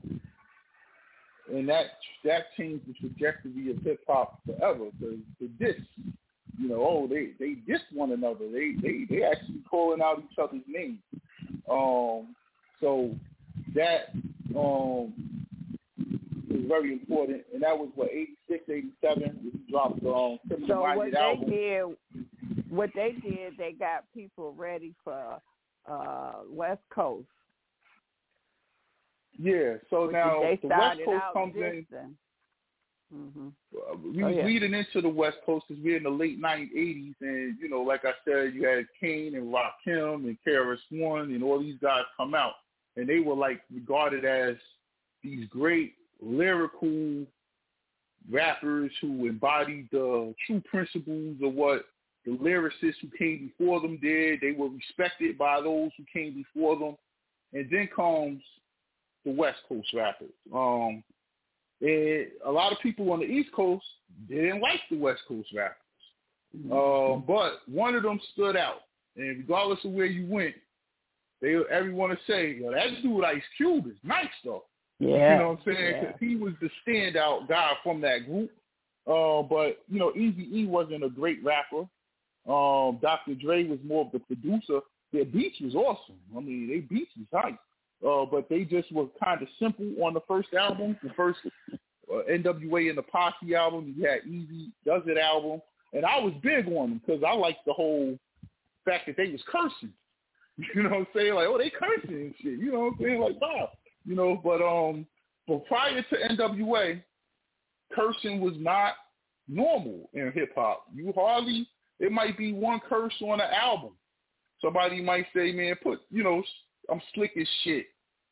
Might be the curse, you know what I'm saying? But you didn't get this, the cursing, and you didn't get any music prior to that was derogatory toward women. Everything was kind of queen, mother goddess. But when they came out, it was, man, she a bitch, she's a hoe. You know, and that became like their, what made them sell kind of was the fact that they were not clean. You know what I'm saying? They were the opposite. And New York at the time, I think, had gotten a little bit too positive. You know, you have these songs about self-destruction and, you know, it was nothing. Everything was one way. It was no other, you know, it brought the opposite of what they were doing. It was the antithesis to the East Coast. What do you think, LaShawn? Shit, man, that was nice theory. I don't know. I like what you said there. Makes sense. Oh, okay. But what they did was definitely hip hop. They had DJs. They was rapping over break beats. They was scratching. Dr. Dre was nice. Yella was nice scratching. I probably say Dr. Dre probably one of the greatest top 5, top 10 producers ever to live. Putting music together. However, the music was very negative, let's just say. It wasn't about positive. It was like on the East Coast, they were trying to break the stereotypes of what a black man is. We're more than just this. And in the West Coast, it was like, man, embrace that shit. We niggas for life. You know, I'm a real nigga. You know what I'm saying? And it was like, no, we trying to leave that the way they put us at alone, and you're feeding into it. But then it became. But at that time, everybody said. Then they had the Bloods and the Crips at that time, didn't they? When Ice Cube and them was out. Bloods and Crips came out in the 60s. 70s, was it? Oh, they was in the 60s. No, the late 60s. Okay. You had the Pyrus and the Slaursons, which became the Bloods and Crips in the 70s. Yeah, so they had the gangs already. And one thing about gangster rap when it started, and this I think was very one reason probably is because LA was extremely dangerous back then. I mean, you think LA bad now? 90s LA? Shit. That's like 90s New York. Like, it was a whole other story. It was on. You never heard them glorify a gang. You never heard Eazy-E, even though he was a Crip. He never went on an album saying, I'm a Crip.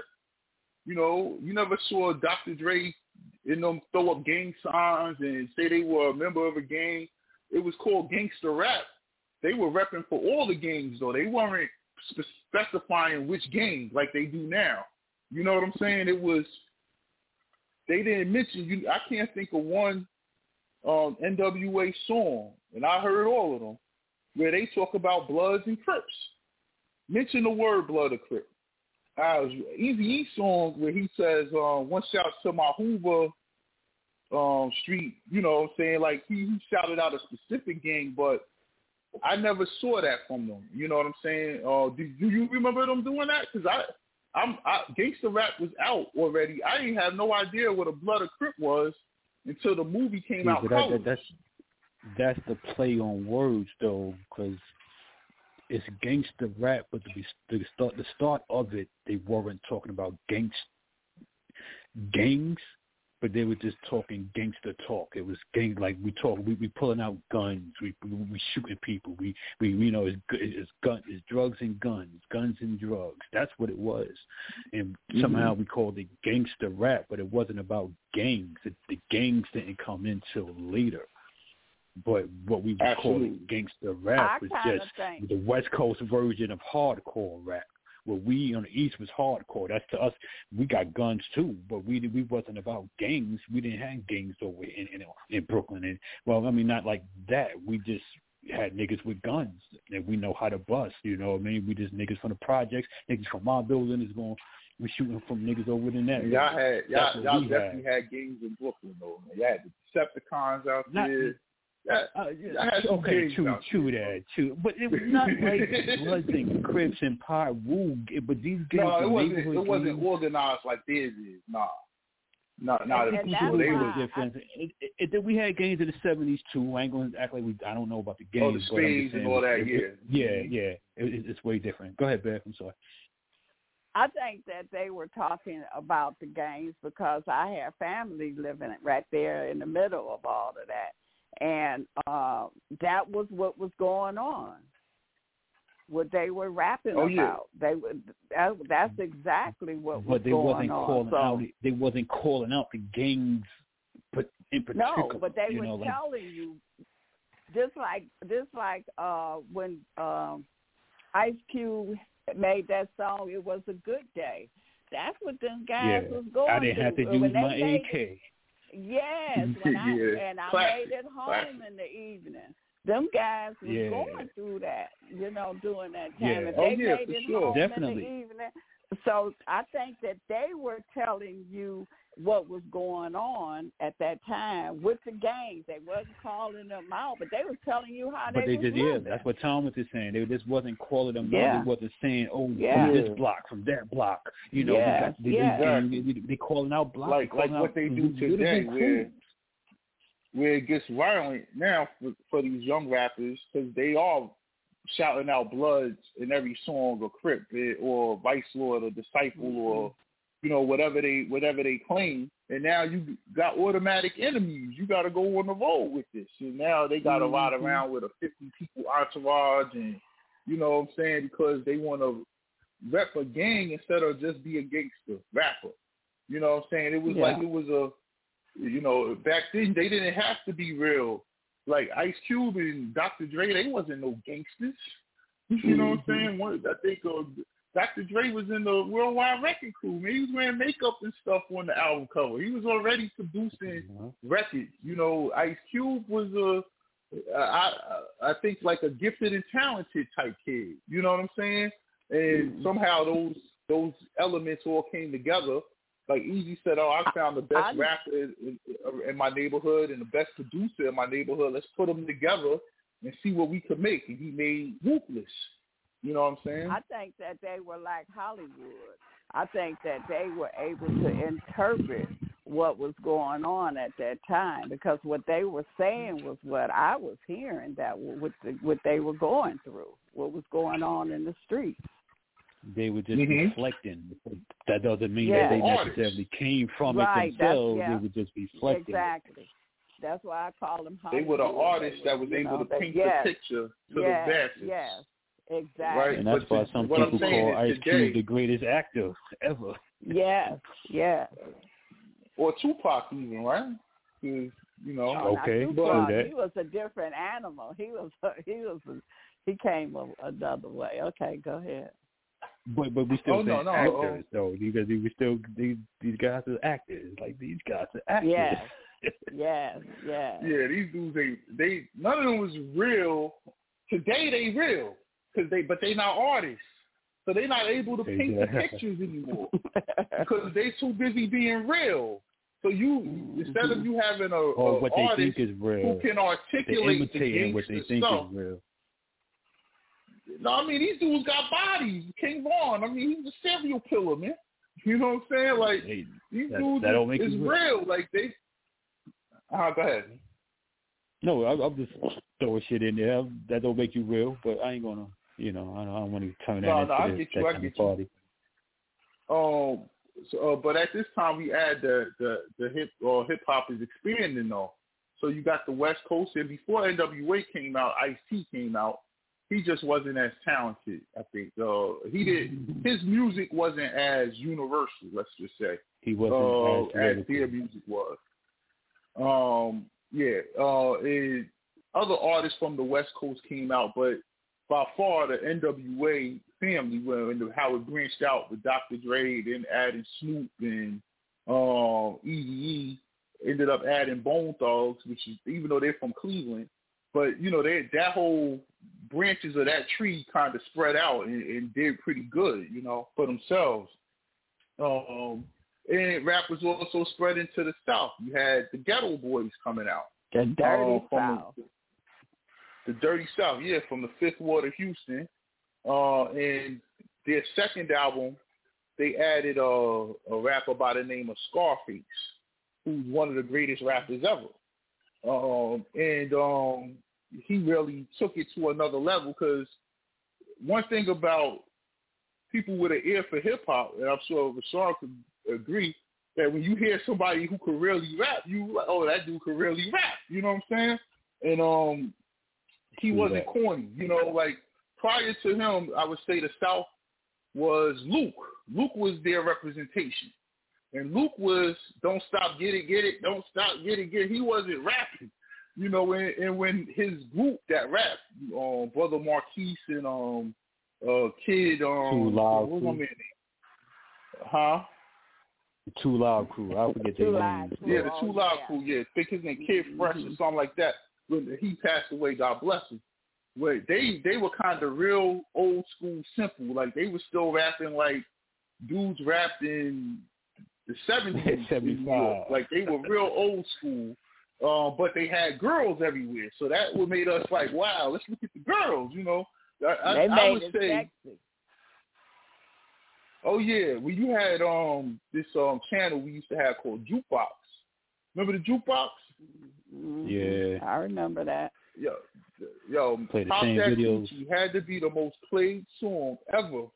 And maybe R. Kelly topped it with that download stuff, but when Pop That Coochie came out, it was like, every 2 seconds, that was the next video.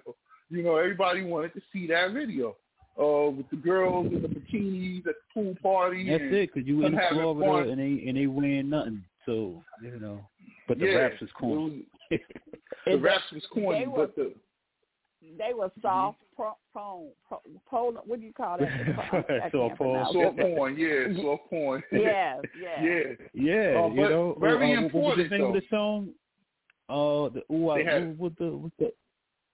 What's the name of the song? Me So Horny, Pop That Coochie. Yeah. Me So Horny. That's Me So Horny. Me So Horny. There we go. Me So Horny. Yeah. Love Your Long Time. Yeah. They but it was playing. How many spins did they get?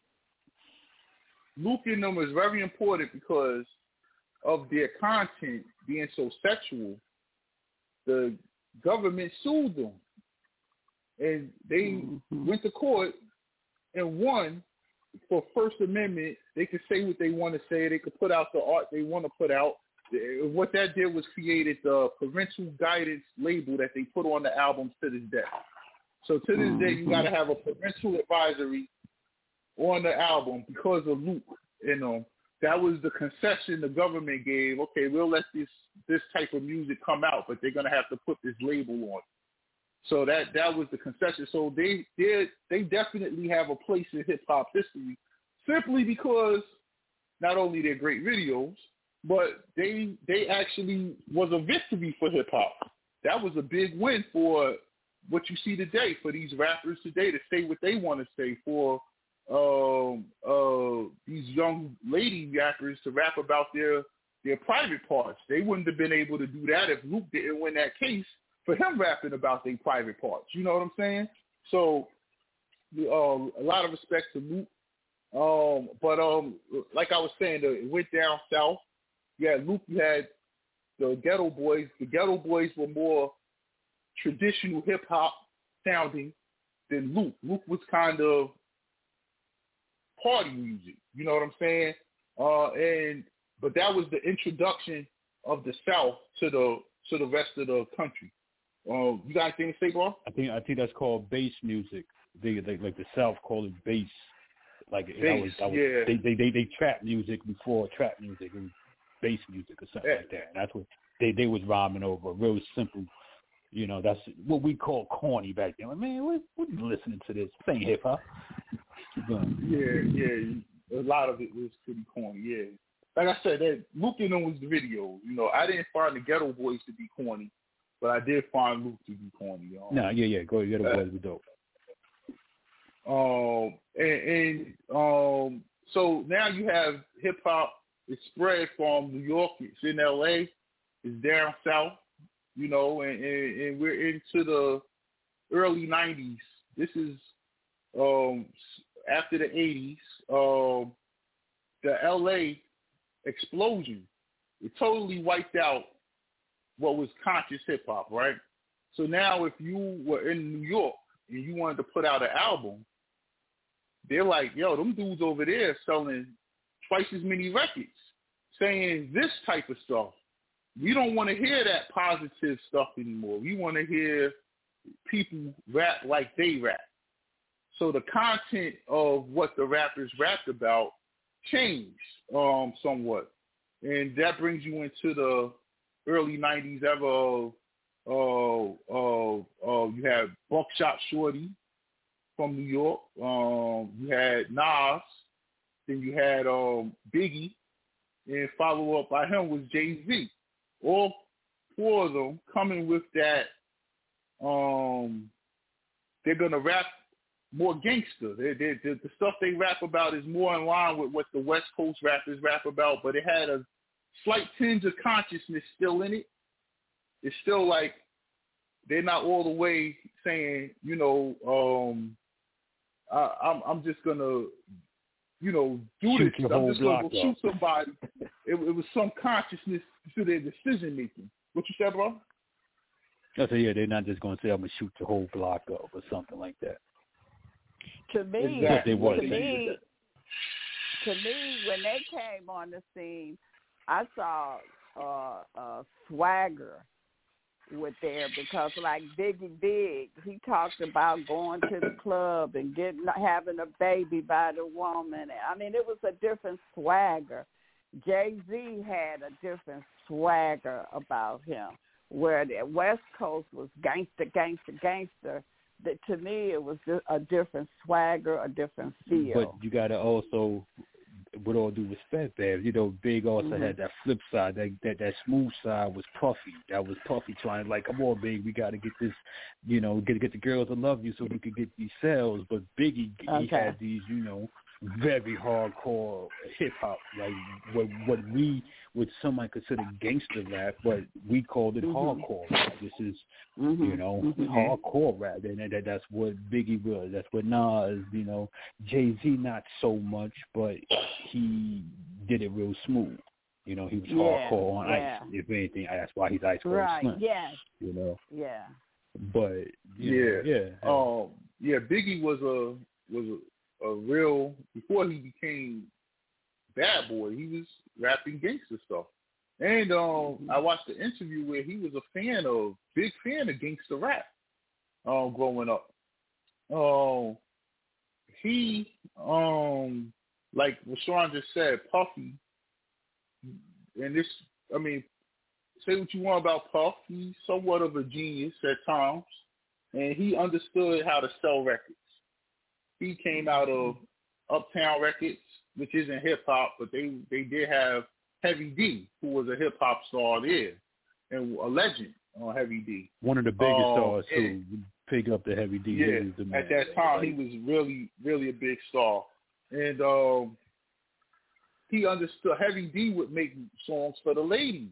See, Heavy D understood, hey man, being fat isn't gonna be my clutch. He made the song "The Overweight Lovers in the House," the overweight lovers in the house. So Puffy understood, big. So sell records, we gotta sell this to ladies. The stuff you rapping about, looking the way you look, it isn't gonna work unless we could put you into this. So I think what Puffy did that was genius. Was he put started into the having shoes that brother LL Cool J crafted that you hate so much? Huh? I said, yeah. Puffy put him in the shoes that LL Cool J created that you hate so much. Yeah. Because LL was the first one who created the hip-hop love song. There wouldn't be no hip-hop love song until LL did. Everybody's still following LL's blueprint to this day. It's still the same blueprint, you know what I'm saying? Because he was the first to do the love song. And to think about the ladies, basically, to say, you know what, there's a whole demographic and this is a whole stream of money. You get the ladies, they're going to buy it. Because niggas ain't going to buy your albums, the ladies buy your albums. Niggas going to play. Yeah, that's what Tupac said that before. He said, I write songs for the ladies. I write my songs for the ladies because dudes is just going to ask for a copy from their friend. You know what I'm saying? Let me dub that. Exactly. The lady going to go buy your album. She going to buy your jacket. She going to buy your poster. You know what I mean? Puffy was smart for softening him up a little, Man, take off those that black hoodie, man. Put on this colorful Coogee sweater. You know what I'm saying? Look like something else. You know what I'm saying? And you can rap that stuff, but we're gonna rap it over these beats that are not gangster. You know what I'm saying? It's, we're gonna look. I got a Cool in the Game beat here. Let's just rap it over this. I got a. So I think that was pretty much a blueprint that a lot of people follow to this day. To sell records. And I remember everybody was wearing the Coogee clothes. Biggie was wearing the shades, the Versace shades. The Versace. Yeah, everybody was buying them. Yeah. I had the fake Coogee. I had the fake shades. I had it all going on, guys. Straight from the spot on 28th Street. You know what I'm saying? Look the same. Yeah. Look the same, as long as nobody didn't lift up your tag and see the old tag cut off, you was good, man. You know what I'm saying? What Big said? You would check the alligator? I see you later. I forget. I met that up. The alligator. Yeah. La Tigre. You want to see the inside? I see you later. Yeah. You can't see the inside, man. So we're in the early 90s. The West Coast was dominating, and now comes a crop of East Coast MCs who's gonna rap a little bit more gangster, and that's where we at. And these guys actually sell a lot of records, right? In particular, Biggie, who goes, I think, double or triple platinum his first album, and then you had Wu-Tang come out around that same time, and they're the opposite of what Puffy and Biggie are doing. They're not making R&B songs into gangster rap songs like Biggie and Puffy's doing. They're more like the opposite of that. They're looking at what they're doing like, man, that ain't hip hop, and that's soft. You know what I'm saying? And that was a big push in New York. It was Raekwon the Chef in '95. He dropped the album that totally wipes out Biggie's album that came out the year before that. You know what I'm saying? In '96, Nas dropped the album. It was written. And then '97, right before Biggie dies, or right after he dies, he drops a double album, which was like an all-time classic, which is why he's so highly revered, because he died on top. When he dropped that album, that was probably he topped everybody else with that one. It was that dope. 2 albums at one time on top of that. So that was like what made him I think to this day, a lot of people say he's the greatest because of that. He's the only one who went out on top. You know what I'm saying? You saw everyone else fall off, but Big, what you think, Rashawn? Yeah, you what about with Tupac? That? Shooter. What about Tupac? Now, Tupac was a bit different. Tupac came out probably around 92, and he came out, well, before that, he was with Digital Underground, who was another group I skipped over. They were from the West Coast, but they were from the Oakland area. They weren't from the L.A. area. And they had a bunch of great rappers come out from that area, from E40 to Too Short, a lot of legendary groups. But in particular, he was with the Digital Underground, who's best known for their song Humpty Hump. The Humpty Dance is your chance to do the hump, you know. So Pac came out with them. Pac was a conscious rapper. He didn't rap no gangster stuff. He came out looking like he was fresh out of Africa with some people carrying him on a throne. Remember that song, bro? Yeah. Right? So Pac was that.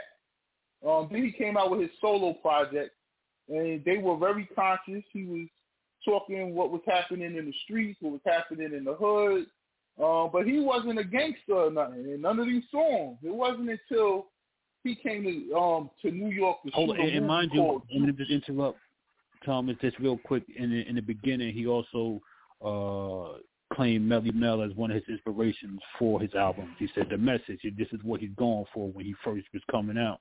You know, that's why he was talking the way he was talking, because he's remembering Melly Mel and a message. And he's saying, this is what we got to do. This is how I got to bring and speak to my people. Like, these are his words. So, but, you know, he veered from off of that path, but, you know. And he was, to me, more like a poet to me with music. You know, to me, his rap was more poetry. He wasn't just rapping. More, he wasn't his lyrics he had wasn't a lot of just cadence. He's like preaching. Not just cadence, but thought. He put thought. He really had something to say. He was using his words to say something. He wasn't just rhyming just to make the two bars rhyme. You know what I mean? He was actually creating true poetic stanzas. You know, and then when you listen to his verses, like you listen to that first verse, you're like, man, you heard what he said? Like, it was a paragraph. Yeah. He created art. He told a beautiful story. He did so much. Yeah. When he was the good Pac, and then there's the dark side Pac, you know. Yeah, it's another. Now, around the time he shot the movie Juice, and in this movie, he has to play a drug dealer, or not a drug dealer, a street kid who, once he gets a gun, you know, now you can't tell him nothing. He's walking around like, yo, if anybody say anything to me, I'm shooting him. You know what I'm saying? That was the role he played, and he became that person in real life.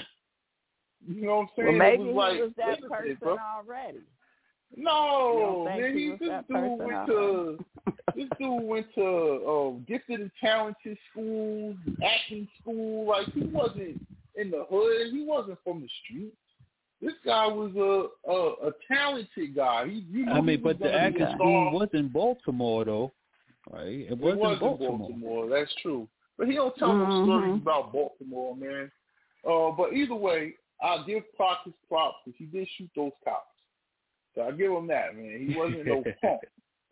You know what I'm saying? But the person he was, like, when you watch his interviews before Juice and watch his interviews after Juice, he lost his humbleness. That's where he changed. You know, he changed. Yeah, he was a humble, want to change the world type brother. And then after Juice, he was that character that don't give a, I'll shoot anybody. I don't give a, you know what I'm saying? And because that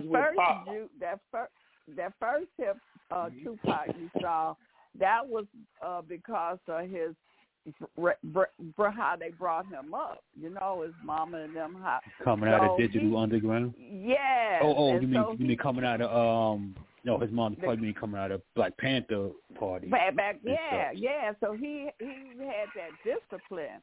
But that how he became later was what he always wanted. He just couldn't let it out because he had to be under that discipline. Once he and when was he did able let to it let out, it out, he didn't control it. He was supposed to keep it in control. He thought he had it under control, and one of the most important things about Tupac and Biggie is Tupac, we might have only seen him for 4 years. Biggie 3. And they was gone. Biggie dropped the album in 94. He was dead in 97. Pop dropped in 92. He was gone in 96. You know what I'm saying? So their time here was short. You know, they had such an impact on us. We still talking about them 30 years later. You know what I'm saying? But that's just how impactful they were. But their careers was real short. Tupac died at 25. Biggie died at 24. You know, they were babies. You know, looking at myself today, like, damn, that's about the age of my kids now. You know, I was devastated. You know what I'm saying? So, just keep that in mind. These were young kids, and from there, you know, hip hop kind of. Me and Bashan was talking about this before. What Biggie and Puffy ushered in was this very materialistic way of rapping. You know, so instead of talking about how dope they are as a rapper, that's what rappers used to rap about, how dope they were. What they decided to do was how much of this expensive stuff we could rap about. Right. And that became, you know, Versace this and Gucci that, and, you know. And also add how much expensive stuff I was able to buy from or the drugs I sold to my own people. Yeah, so, and that's how, being that we don't have gangs, well, we didn't at the time, we do now, but we didn't have gangs in New York at the time, how they came about making gangster rap was to rap about drug dealing. So everybody's a kingpin now. You know what I'm saying? And that was what one of the big things. So this was the New York version of gangster rap, was the drug dealer rap. You know what I'm saying? And there was a few people who it was just I shoot people rap, like a DMX or a Prodigy, but the drug dealer and everybody's a kingpin, moving kilos out of state on the highway. Everybody's Alpo. Okay, everybody's trying to be supreme. You know, instead of being themselves, now they're all trying to be these legendary New York rap drug dealers. You know, because that's because now we got a whole new path to freedom. I didn't hear what you said. I said because now we got a whole new path towards freedom. You know, we the drug game, right? That's the whole new path to freedom. Exactly. You could become rich overnight, and I say Biggie and Puffy, they ushered it in. To me, no one did it better than Jay-Z. I always say Jay-Z sent more people to jail than anybody I know, man, because trying to keep up with the stuff he was rapping about, you know what I'm saying? You got to go sell some kilos, you know what I'm saying? I'm going to go get that because he got that. And people really went out there on these missions to get this stuff he's rapping about, you know, at all costs, regardless of it costing their freedom, their life, you know what I'm saying? And that's how iconic he became, you know, because after Biggie died, he kind of became, that was Biggie's friend. That was his best friend, you know, that was his road dog, you know, so he kind of took that spot. And he was way worse than Biggie when it came down to rap, having no conscience. Like, it was, you know, as you played the song, you know, like, you play it sometimes, Dad, where he talked about selling crack to his mother. You know what I'm saying? And shooting his own brother over a bracelet or something. Like, that was his mentality, and that's the mentality of people who were his fans. They took on that thing, like, I'm going to get rich. I'm going to do whatever, because he did whatever to get rich. But what was this in the 90s, right? Mid-90s now. Okay, now what? Not mid-90s. Jay-Z? Late 90s. Yeah. Well, almost 2000s even. Well, Reasonable Doubt came out in 96. 96, yeah. Volume 1 came out in 97. In 98, he dropped the 5 million, the album that sold 5 million with the Hard Knock Life on it. He came out with an album every year, right? So, by the time 2000 hit, he was already 4 or 5 albums in the game. Yeah. So he was in the 90s. But I think he was doing what Ice Cube and them was doing, because what he were talking about, they was doing that in the 70s and 80s here, and probably in Baltimore and other. These people were being millionaires off them drugs. These, here we had the young boys, the children, was selling the drugs, and here you got the children making more money than the parents. They were that's how it was their here parents' as well. homes, and so that's I New think York he in the early 80s. Yes, absolutely. It was like that here. Yeah, so I think he was or just, even 90s. yeah. Mm-hmm. Because that's what it was about. Is, it was all that drug money. Mm-hmm. The difference is these dudes didn't rap about it from observing it. They are the drug dealers in their songs. They not, you know what I'm saying? They ain't never sold no damn kilos of cocaine, but in a song, they El Chapo. You know what I'm saying? They're not observing the business. Like, you got rappers who rapped about drugs prior, right? Like KRS-One got a song called "Love's Gonna Get You," where he raps about. That's been on my mind this whole time too. Yeah. Where he raps about getting involved in selling drugs, because he gives a story of him and his brother. They broke, they live in the projects, they poor. This guy offers them some quick money just to make a quick delivery. They do it. You know what I'm saying? Next thing you know, they gotta wear the same 3 pair of pants. Yeah, they got new pants. They got steak and rice and instead of beans and rice, they got a big 50-inch television and leather sofa. Now they can't stop because they trying to keep up. So it was telling the story of what's going on, but they wasn't at the end. His brother gets shot. He gets killed by the police. So it's not a good story. So they giving you the story, but it's from a conscious perspective, right? Because this is this isn't going to end good for you. Even let's be specific. You're talking about KRS-One song right now. Yeah, Love's Gonna Get You. Even on Coogee Rap, right, who's known as the godfather of the drug dealer rap in New York, his song, Road to the Riches, where he raps about being a kid, he's working at the supermarket, sweeping the floor, he's watching all these dudes get money. Next thing you know, he's outside getting money. Next thing you know, he got beef with the dude on the next corner. Now he's supplying everybody. Got him a Maserati like John Gotti. And then all of a sudden, he has to turn his life around because he don't want to go to jail. You know what I'm saying? So that it was always the story, but it had a spin on it that was negative at the end. Not even a spin. It showed you the reality that there's a downside, there's an upside, but there's a downside to it. Rakim got Know the Ledge.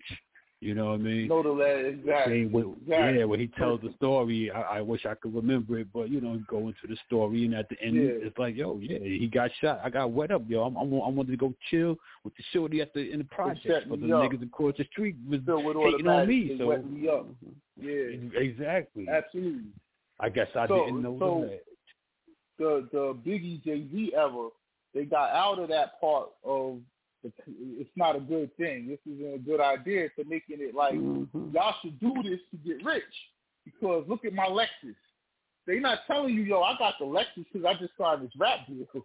You know what I'm saying? In these songs, you thinking they got it on the street selling cocaine. You know what I'm saying? So a lot of people took penitentiary chances to keep up with these dudes at that era. And that's how I know that the words that we say in these songs have a lot of power, because I've seen it. Yes. You know, I saw it with my own eyes, like how things just change. And the beat to it too. The vibration of the music, that beat. the beat, the frequency, yes. But then not to mention, just all of that is being dumped on basically an empty people. Like our minds is already empty, so we're looking for something, right? The education system is failing us, the religion system is failing us, but all we got is this music that's filling the kids up. The parents is failing, so all we got is the music. And now that's even the only successful people the kids see is these artists and these athletes, you know. So they aspire to be like them. So pushing ahead, we get to the late 80s without seeing 90s, a lie. Where everybody's these drug dealer rappers and they getting rich. And then comes around 2000. Dying. And in the 2000s, you have a lot of different stuff going on all around. The South is booming right now. They got all kinds of artists coming out. Outkast is already out, and they've already about 2-3 albums in. They're a superstar group, you know, known everywhere, respected everywhere for their rhyming. You got the Dungeon family, the whole Dungeon family. You got CeeLo and all the rest of them too. Cool Breeze, all of that stuff. They had a good run. And then down south, you also still had the loop type rap. You had the 69 Boys, 95 South, and all that stuff that was "Who It Is" and all that stuff was popping too. It was like, you know, it was you got both sides from down there. It was really, you know, dope how they was doing it down south. New York was popping in the late 90s, early 2000s. All these rappers was coming out, competing with each other. At this time, you got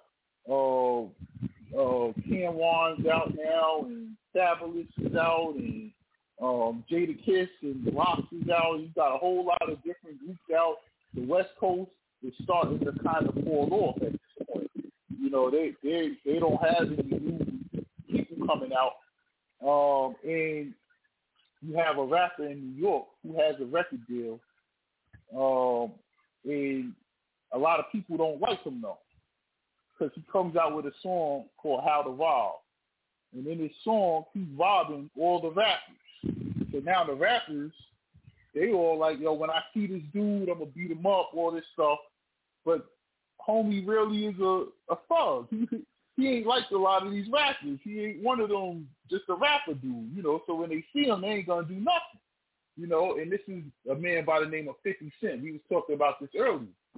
50 Cent, because he's disliked by all these different rappers in New York because he put that song out, they decided to blackball him. So they decided, yo, no one's gonna sign him, no one's gonna give him a deal. You know what I'm saying? And at the time, he gets into some street beef. He gets shot. He comes back out, and he starts making these mixtapes. Being that nobody's going to sign him, he puts these mixtapes out. And these mixtapes are like albums. Because what he'll do is he'll take whatever songs is popular on the radio, he'll take that song and structure his song just like it. But his is funny. You know what I'm saying? And, you know, and he becomes the first artist I ever saw able to go on a tour off of mixtapes. No album out, just mixtapes. You know what I'm saying? What he ends up doing is going out west because no one will sign him on the East Coast.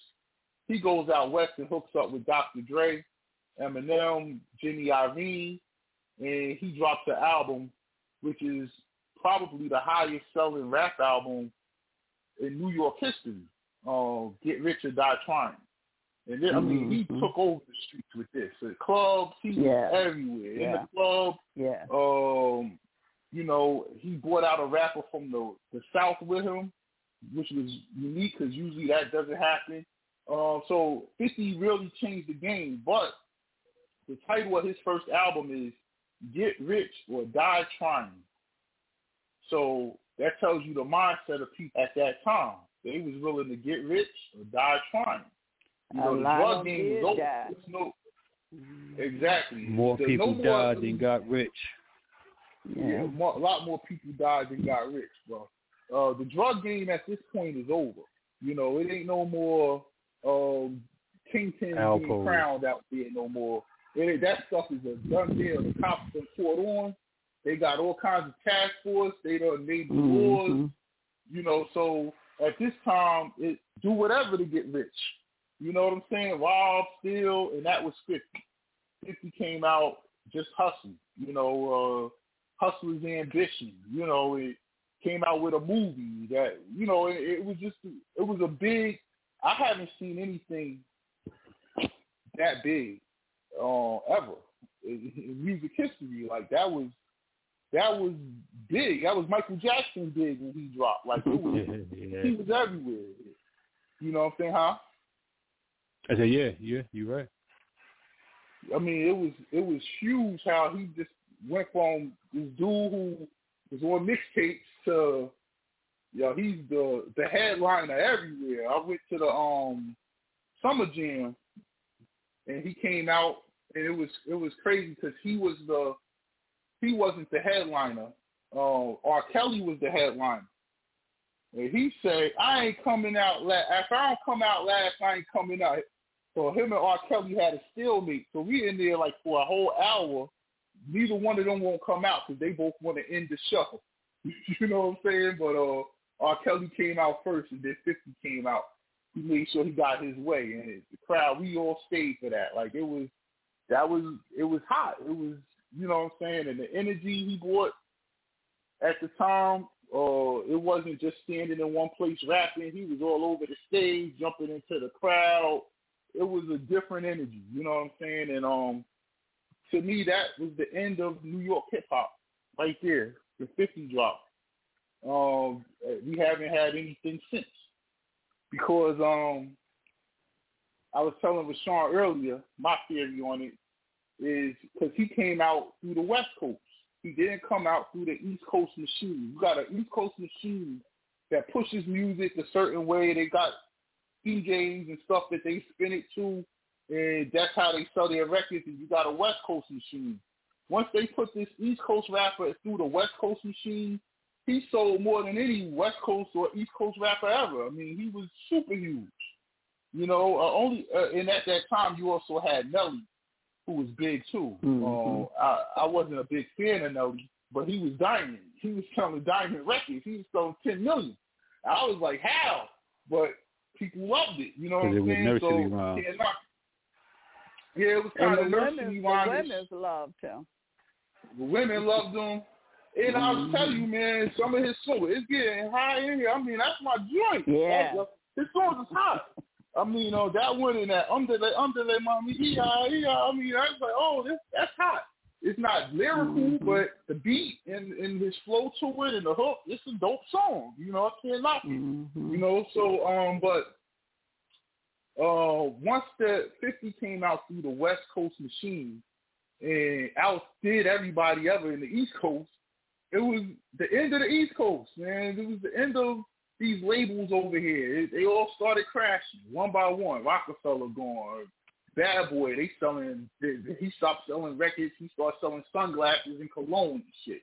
You know, Def Jam is going through a transition period where it's being bought by a bigger entity, Universal, and about to become what it is today, which is Universal. But the whole coast collapsed. And I can't think of since 2003, a New York artist that dropped that had any impact besides Tekashi 6ix9ine.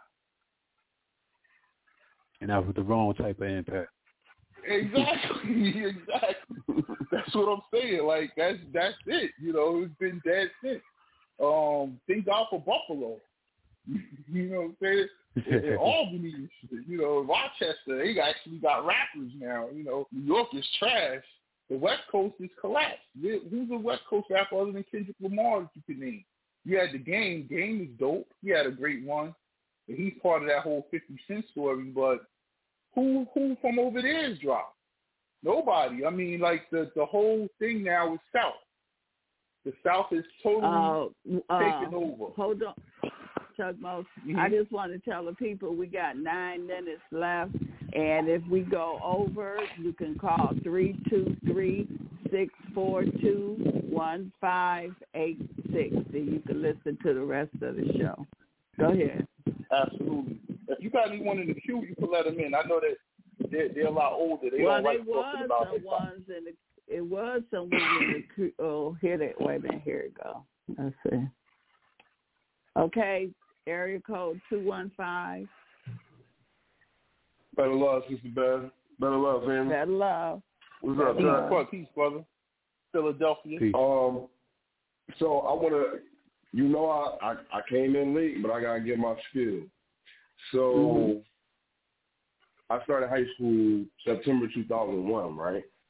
So I feel everything you're saying, right? One of the reasons why New York rap died is because they didn't want to let Philly on board. That's another reason why the East Coast died. You remember the rock, state property and all that. Let me just say this to you, bro. Next to New York, Philly, in my opinion, got the best rappers. Hands down. Outside of New York, and only if Philly was a barrel. If Philly was a barrel, it might be the best. Next to Jersey. Jersey's close, but Philly, I mean, they got Schoolie D, they got Cool C, Black Thought. Black Thought. They got B, they got Cassidy. I still listen to Cassidy. The whole state property. The whole state property. Right. Go ahead, bro. I mean, and then we got the underground rappers now. That's they up and coming. They on the scene. You got Leaf Ward right now. You got some rapper named Core. You got Meek Mill's. Like for a minute there, Philly did have battle rap. You remember all those DVDs? Like Philly used to come to New York, battle people. Like if we would have came together, the East Coast wouldn't have died like that. In my opinion, I agree with you. I thought there was always a lot of animosity. But can I jump in real quick? Bro? On the streets, I never saw anyone diss Philly rappers, but I will say that the DJs on the radio, they might have had an agenda not to play a lot of Philly stuff, but on the streets, Philly always popped in New York. Man, I can't think of a time it didn't. You want to know? All right, so here's the. And I like the kid y'all got, R.J. Payne. He's out now, R.J. Payne. Right. Yeah. If you remember when Beans was beefing with? Well, remember when State Property was kind of beefing with the lot. Once Beans and South P and them, once they got their little beef, huh? I said Bean said he was going to sun kiss. I said Bean said he was going to sun kiss like a soda. You know what I'm saying? Right. He killed David Kiss on that. It was over. That 50 bars, it was over. It was a done deal. But if we get back to like the foundation, now Sister Beth, Motown had it for a long time, right? But if we go back, Philadelphia International kind of started the sound, the tune, right? Now we go fast forward, and then it went to Motown, right? And then it went to Motown, right? And then Motown had it for a minute, right? So when we get into the hip hop era, right? And everybody can Google this. The first gangster rapper, the first rapper that cursed on a track, the first gangster track, it wasn't Ice-T, it wasn't NWA. It was Schoolie D. Yeah. Right. TSK is getting their cream. We will say, what the hell does that mean? Yeah. Parkside Killers. Right. Yep. You know what I mean? So it's like, also with conscious rap. I don't know if y'all listen to conscious rap now, but it's a group called Coast Contra. Y'all familiar with them? Yeah, we know about them. Oh, that's right. They from Philly too. Okay. Right? Yeah. Right, that's the dudes we be watching the song with the little shorts. They cipher you off the chain. They bring in true lyrics. That's what I'm saying. They really spit. Right. So if New York and Philly would have came together and it wouldn't have been that beef, I think the DJs had that beef because Beans, Beans killed Kiss. Like, he killed me. Like, he killed them. You know what I mean? And then on top of that, if you remember, Beans never got punished for that because Beans was on with Jay. And Jay ran the radio. Whatever Jay said, it went. Right. So Beans never had any problem. He didn't play. But they didn't play any other Philly artists, though. But Beans himself, he never had a problem because he was Rockefeller. Whatever they put out, it was on the radio all day, dropping bombs on it, flex. I mean, But then you got to realize how much of Rockefeller was from Philly. Like, damn near most of the roster. They had a whole state prop. Everybody. It was only Jay-Z and State Property. Mm-hmm. Petey Crack. Because Jay-Z never put nobody on from New York. He never put New York artists on. Like, he put Beans out, Bleak out, but he never put nobody out that could be better than him from New York. He wanted to be the king. You know what I'm saying? So he purposely went outside of New York to find talent. Right. Now, if you think about it, everybody knows Jay-Z stole Chris' flow.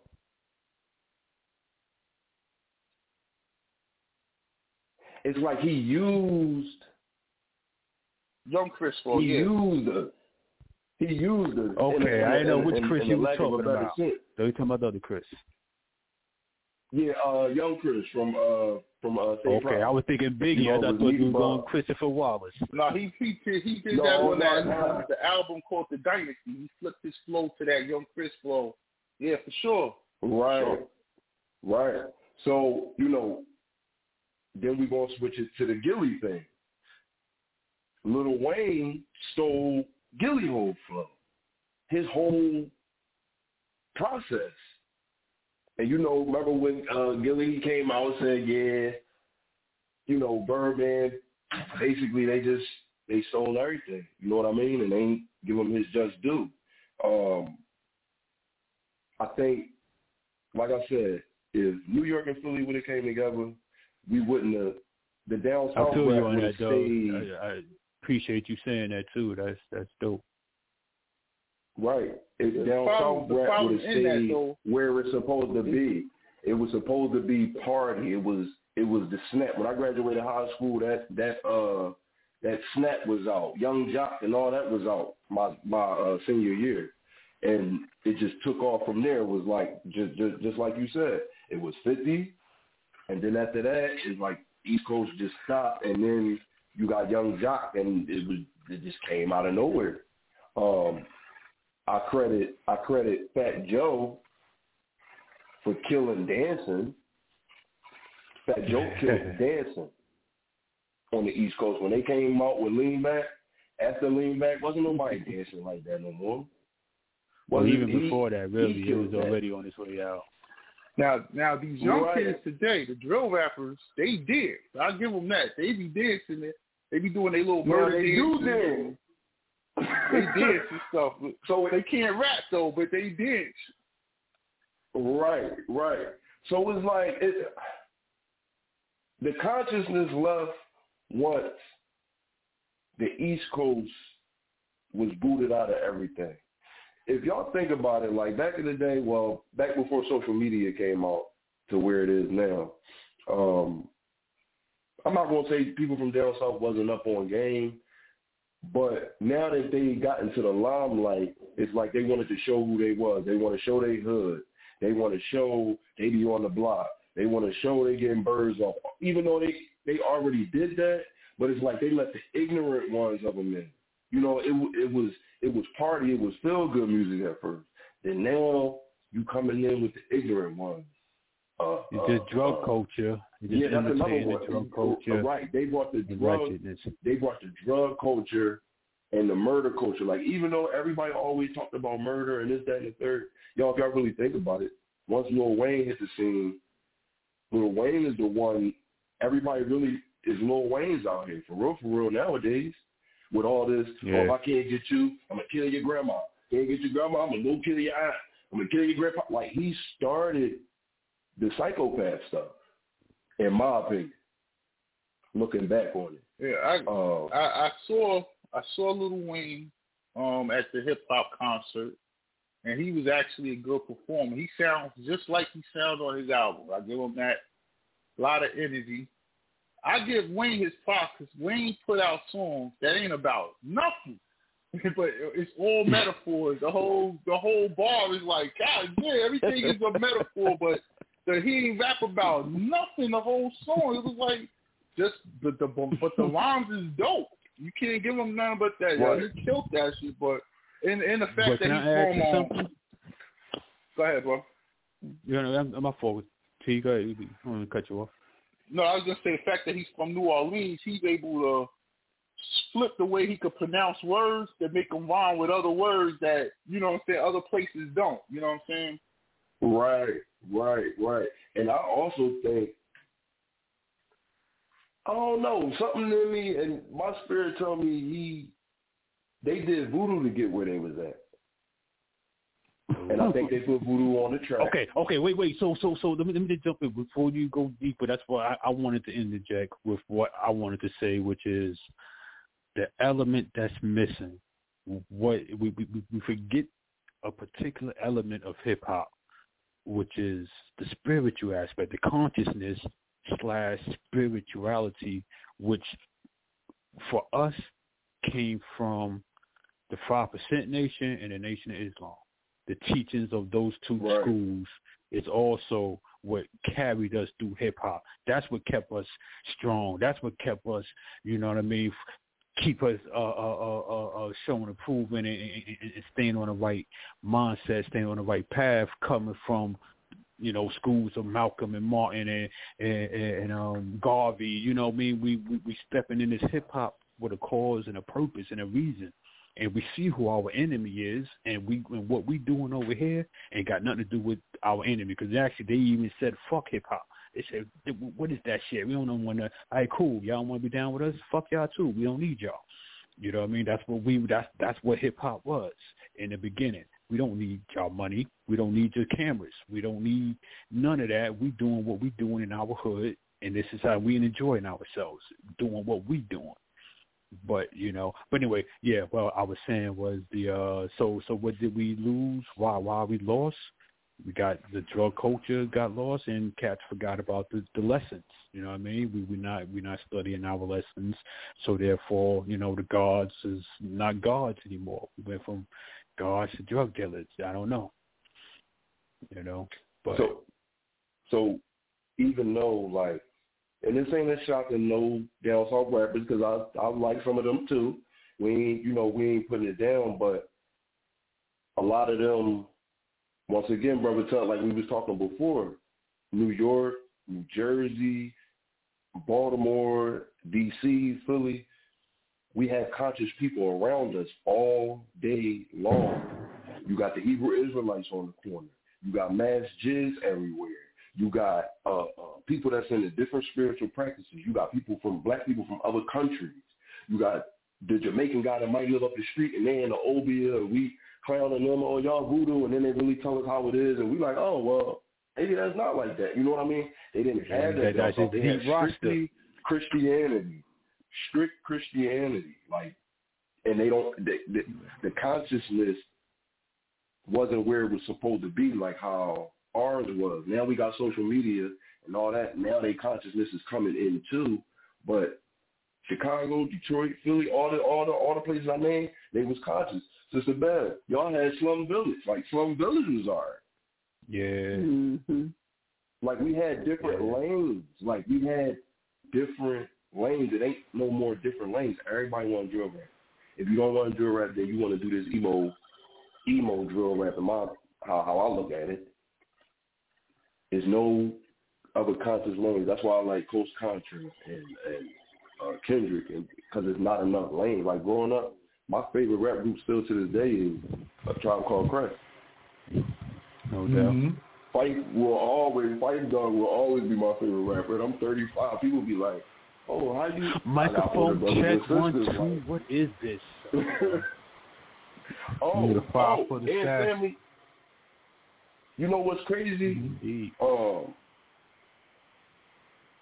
When Fife said, "You niggas softer than the Bernstein Bears," right? Now, you know how they tried to put us in that butterfly effect? It ain't the Bernstein. It was always Bernstein.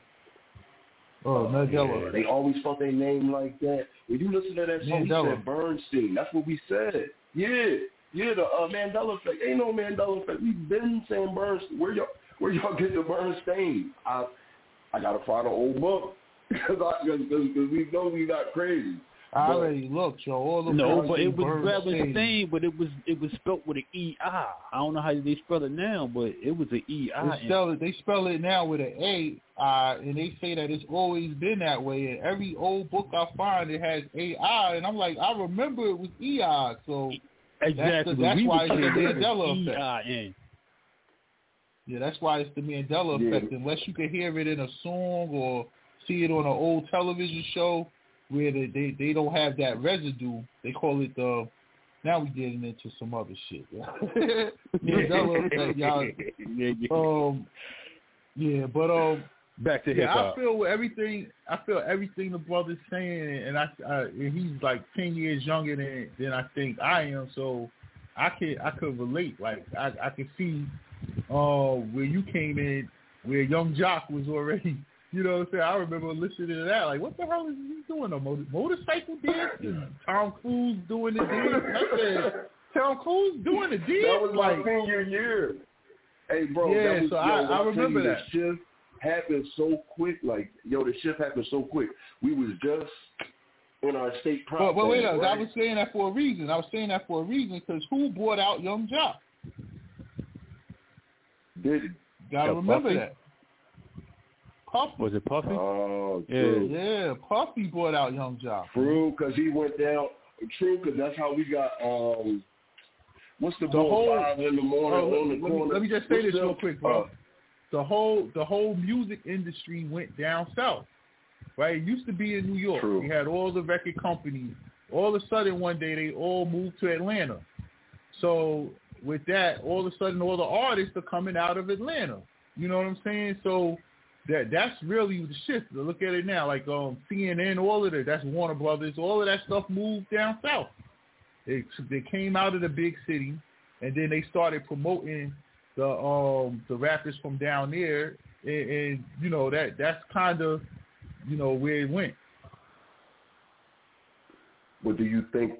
See, I think that was a more diabolical plan because, like I said, from the ages of my mom from North Carolina, so from the ages of 0 to 19, I was either forced or I wanted to go down south either 1 month of the summer, no less than 2 weeks, my whole life growing up. Back in the day, they used to be a little bit slower, and I think the record execs was like, they too conscious up there. Yeah, they spitting gangster rap, but it's turning them into conscious gangsters. It's still teaching, even though it then got ignorant, it then got degenerate. 50 Cent still teaching you how to move. He's teaching you how to. We don't need that. We need them to be whores, sluts. Even though we had that, but we need the most degenerate.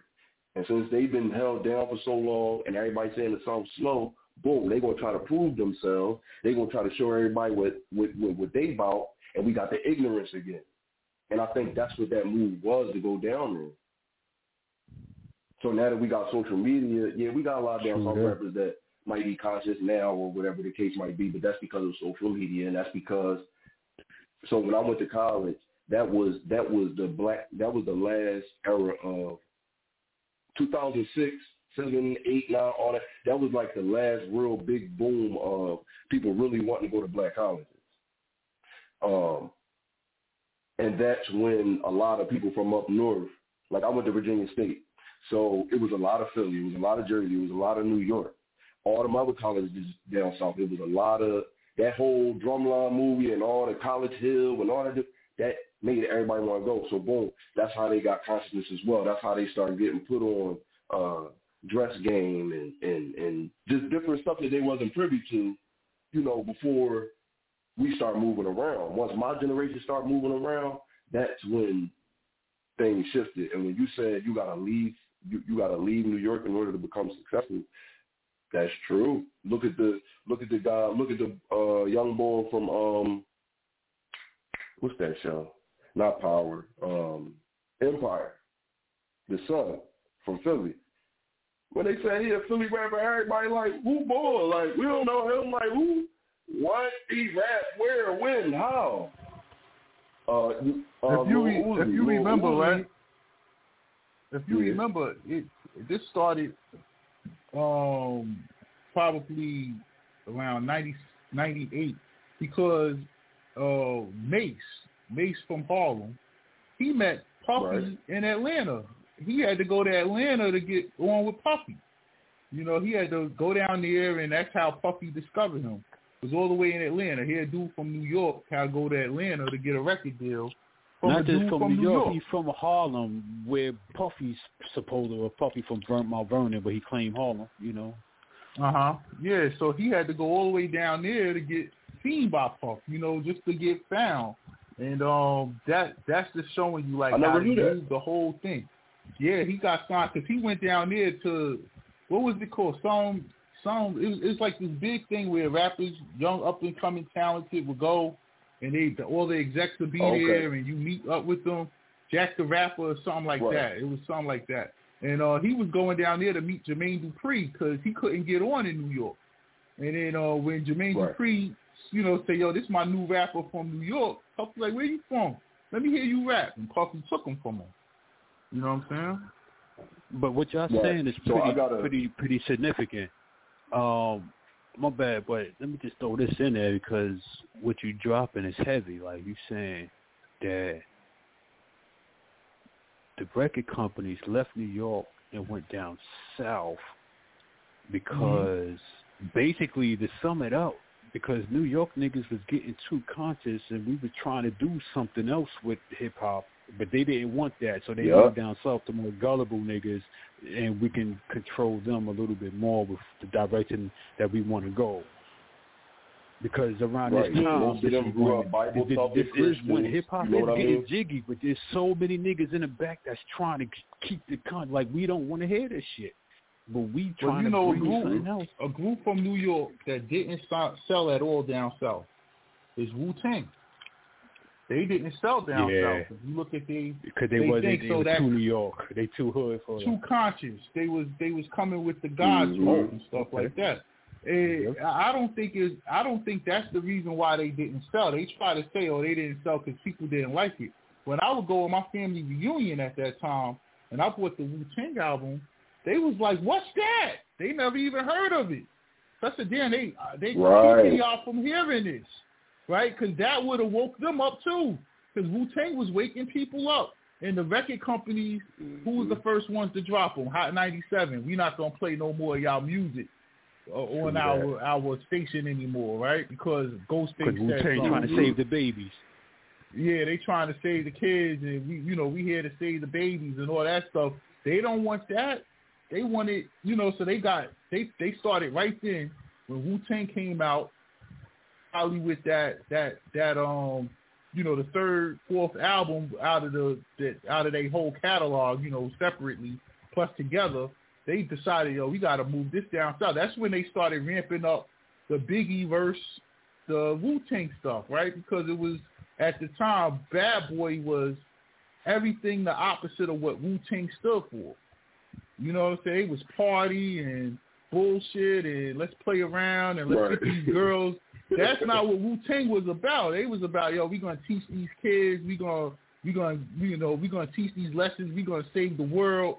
The 5% lessons that we've been needing, that we always need. Exactly, bro. Right. And how about this, y'all? What about if they got together and they only want people that's Christian? In my opinion, I feel like they picking out who's Christian, and then that's what they going with. I think they're trying to find who's still hook, line, and sinker into Christianity, and that's where they going with it. Now Atlanta is conscious. Now they don't want to deal with them no more. Now they putting Memphis on. Now Memphis. I noticed that, right? Memphis, they down to say and do whatever. In St. Louis, because that's where Sexy Red is from. St. Louis too. Oh, and, yo, how about this? So, I'm sorry. Gilly had a party, right? Gilly had a birthday party. So, you know, he had a whole lineup. Sexy Red got booed in Philly. First of all, for him to bring her on was kind of crazy because the age group was kind of crazy. So she came out on social media talking about something, oh, Philly corny. They ain't really know the lyrics to my song. First of all, they don't want the age group that you came to, they don't want to hear that for real. Like, didn't Gilly just lost his son? Nobody want to hear that crazy crap from you and being a whore. And when I seen that, I'm like, wow. So, and I just said that to tie in with what we're talking about right now about the consciousness. People are actually tired of that, yo. Like, people might jam to it in the club or whatever the case might be, but it's been like that for a long time now. Y'all up New York, y'all up New York and Jersey and all that, we tired of that. Like, we tired of it. Like, even if you is going to But the problem is we're not in control of it, though. That's the problem. So we have no control. So we being fed from the videos what they want to play, you know. Yeah. What they want to give us. They don't want to give us anything for our health. They don't want to serve us anything that's good for us. We don't control hip-hop. Right. So and y'all got to look at it like this. This is why I say I think they going after people that's Christian, in my opinion. So remember how Chicago had it for a little minute. They had their long run. They put all the degenerate stuff out here. A lot of the reason why all these kids is tripping because Chicago got it like this, for real. All right. Lil Durk becomes Muslim. If y'all really beat Chicago drill, I mean, it ain't really rocking like how it once was. You know what I mean? They got different things going on in Chicago where they trying to stop different things. Now it's like the music execs like, all right, Chicago about to start getting conscious again too. They getting tired of it. Like I said, now we're going to take it down to Memphis and St. Louis. They trying to get put on. They been held down for years. Deeper into the woods, into the backwoods. Right. They going deeper into the backwoods. And they pulling these people out the woods. They going to be ignorant. That don't know shit. That will do anything for anything. They don't know shit. You know what I mean? Put some aluminum foil in their face. Memphis, go running. Memphis always put out rappers that was wild, though. They had 3-6 Mafia, who was off the chain. And then they had, I liked 8-Ball and MJG, though. I thought they was all right. I fuck with them. They're not known for putting out conscious rap. I've never heard a conscious rap. They wasn't. But they wasn't gangster either. They were just cool. They were just the regular don't mess with me though. You know what I mean? We talk. Yeah, now they gangster as hell now. See, it was a lane for them. See, that was the lane. Like, all right, I ain't gonna front. This whole week, I don't know why, I've been in a Project Pat bag. Like, I just listening to all this Project Pat. But that was a lane though. That's when you in that vibe. You know what I mean? That's when hip hop had a balance. So I could listen to 3-6 Mafia, but I could also listen to Wu-Tang, or I could listen to Outkast, right? So I had balance. I had options.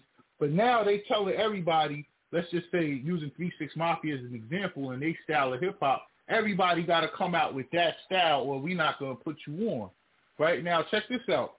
Ebro, who's the head of Hot 97, he which is a radio station in New York, he came out and said that he got a memo. He's also on the board of Apple Music. A lot of people don't know that. He got a memo saying that record execs are not prioritizing rappers anymore. They're prioritizing Afro beats and Latin music. They're not signing any new rappers. So they said because, now, just to keep this in mind, right, this is the first year in 40-something years that we got all the way to July and not one hip-hop song was number one on the charts. The first time in because the music is so trash right now, no one's buying it. You know what I'm saying? It ain't even music no more.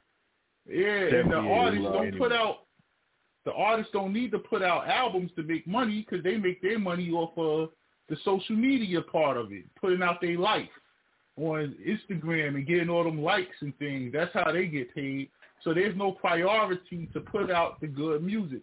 I saw this happening years ago because one of the reasons that the South appealed to the executives was because they would put out their own music, right? Being that the executives never really was checking for them down there, they would go and press their own stuff. So just think Cash Money and No Limit was around way before we ever saw them. They was already doing shows and selling music out of their trunk for years before we saw Birdman and them and Master P and them and the Suave House and all of that stuff was selling out the trunk. They already made, right? They already got an audience. They already got the stage performance and everything. So they just started putting the money toward these already made acts. They didn't care if they were artists. So the key to hip-hop was always artist development. The record label would take an artist that they saw had talent, bring him in, bring her in. She ride around with other artists. She get a couple of shows here and there. They build them up to become what they become. You know what I'm saying? Look at Busta Rhymes. You know, he didn't look at what he is now from where he started. They developed him to that, you know, from leaders of the new school to now. Like, they don't do that anymore. So you got artists that just coming out. All they got to do is have a social media following. They're going to give them the deal because they already got a built-in audience that might buy their album. And that's how we get stuck with people like a Saweetie and, you know, the Sexy Red and Glorilla, people who just have an audience. They don't sell records, though. No one buys their music. People watch their videos because it's going to be ratchet and you're going to see some ass and some titties, but that's about it. You know, it's over after that. So it's no talent anymore in the industry. It's not a talent-based industry. It's sort of like what they're doing to the NBA, where they used to take a guy who could just jump out the gym and run fast like a Dennis Rodman and mold him into being a great player. Now they just want a guy who could shoot. If you could just shoot, you're going to get in the league. It don't matter if you could play. They'll work. You know what I'm saying? They can't even do the that whole now. thing. Exactly, man. So that's what they did with hip-hop. All these artists that you see today are just people who had a – look at Tekashi 6ix9ine. Corny as hell, yelling on the – I can't even understand everything he say, but he put out his own music, got a social media following, doing all those antics, and made millions of dollars behind it. And the kid rap at all, but he'll go all the way to Chicago. Is that what he's trying to do? He's not even trying to rap. It's not even. He shouldn't even be considered hip hop, really. It's that's the next argument. Now, do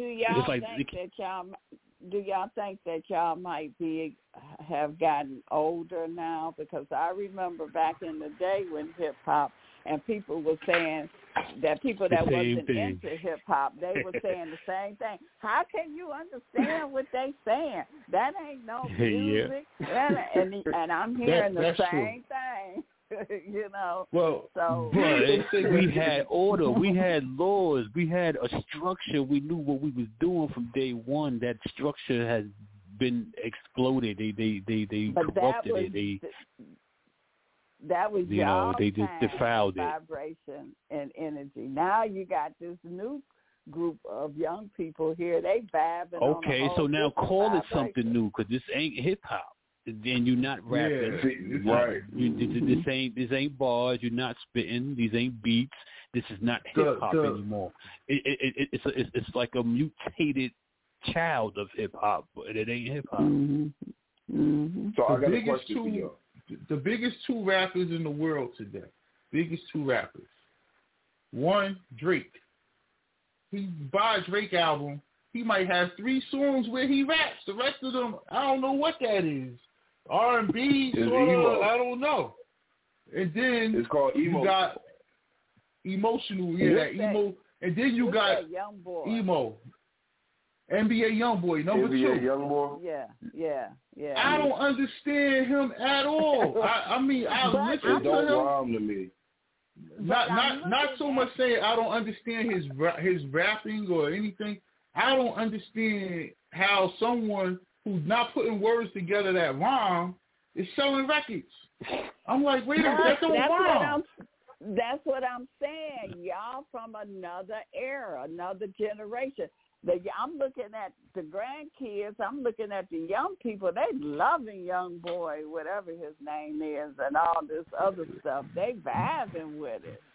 Bev, I heard of the dude. I listened to him once. That I go to BJ's to get a birthday cake, and they had an NBA Youngboy cake. I said, "Whoa! They got a cake for this dude." Yes, so that's when I had to go home and listen to him again, and said, maybe I missed something. And I ain't missed nothing. It's terrible. Okay, it's horrible. It just dumbing us down. Just the dumbing down of the next generation. That's all that is. I could appreciate when I hear these young boys spit something like Little Dirt. Every now and then he catch me with some style. Oh, he got that off. I don't get none of that from this dude. So that's the reason why. That's the reason why, like in the 90s, I couldn't understand how we can't hear Talib Kweli on the radio. I could hear Puffy all day. I could hear Snoop Dogg with New York City radio all day, but I can't hear Mos Def. I can't hear Talib Kweli. We wasn't getting no Common, no Roots. Nothing with cats who's really saying something. Conscious, you know what I mean? Or even when they wasn't trying to be conscious, when they just rapping. They got a lot of songs where they aren't conscious. They just rapping. Can we get some of that? Sell records. And they were selling records, but they can't get on the radio. But they can't get on the radio. I'm like, yo, how somebody that's clean as Talib Kweli can't get no radio play? What's your excuse? He's not ice cream. No, because you got they was getting Grammys. Old Testament. The executives is running and driving the car. I know that. I'm just throwing it out there rhetorically. I know. But you also got to put some blame on the DJs, because at the end of the day, the DJs could play what they want to play on the radio, right? They got to play the 40 songs they got to play. If they got an artist that they want to drop out, they'll drop that all day against the record against the radio will.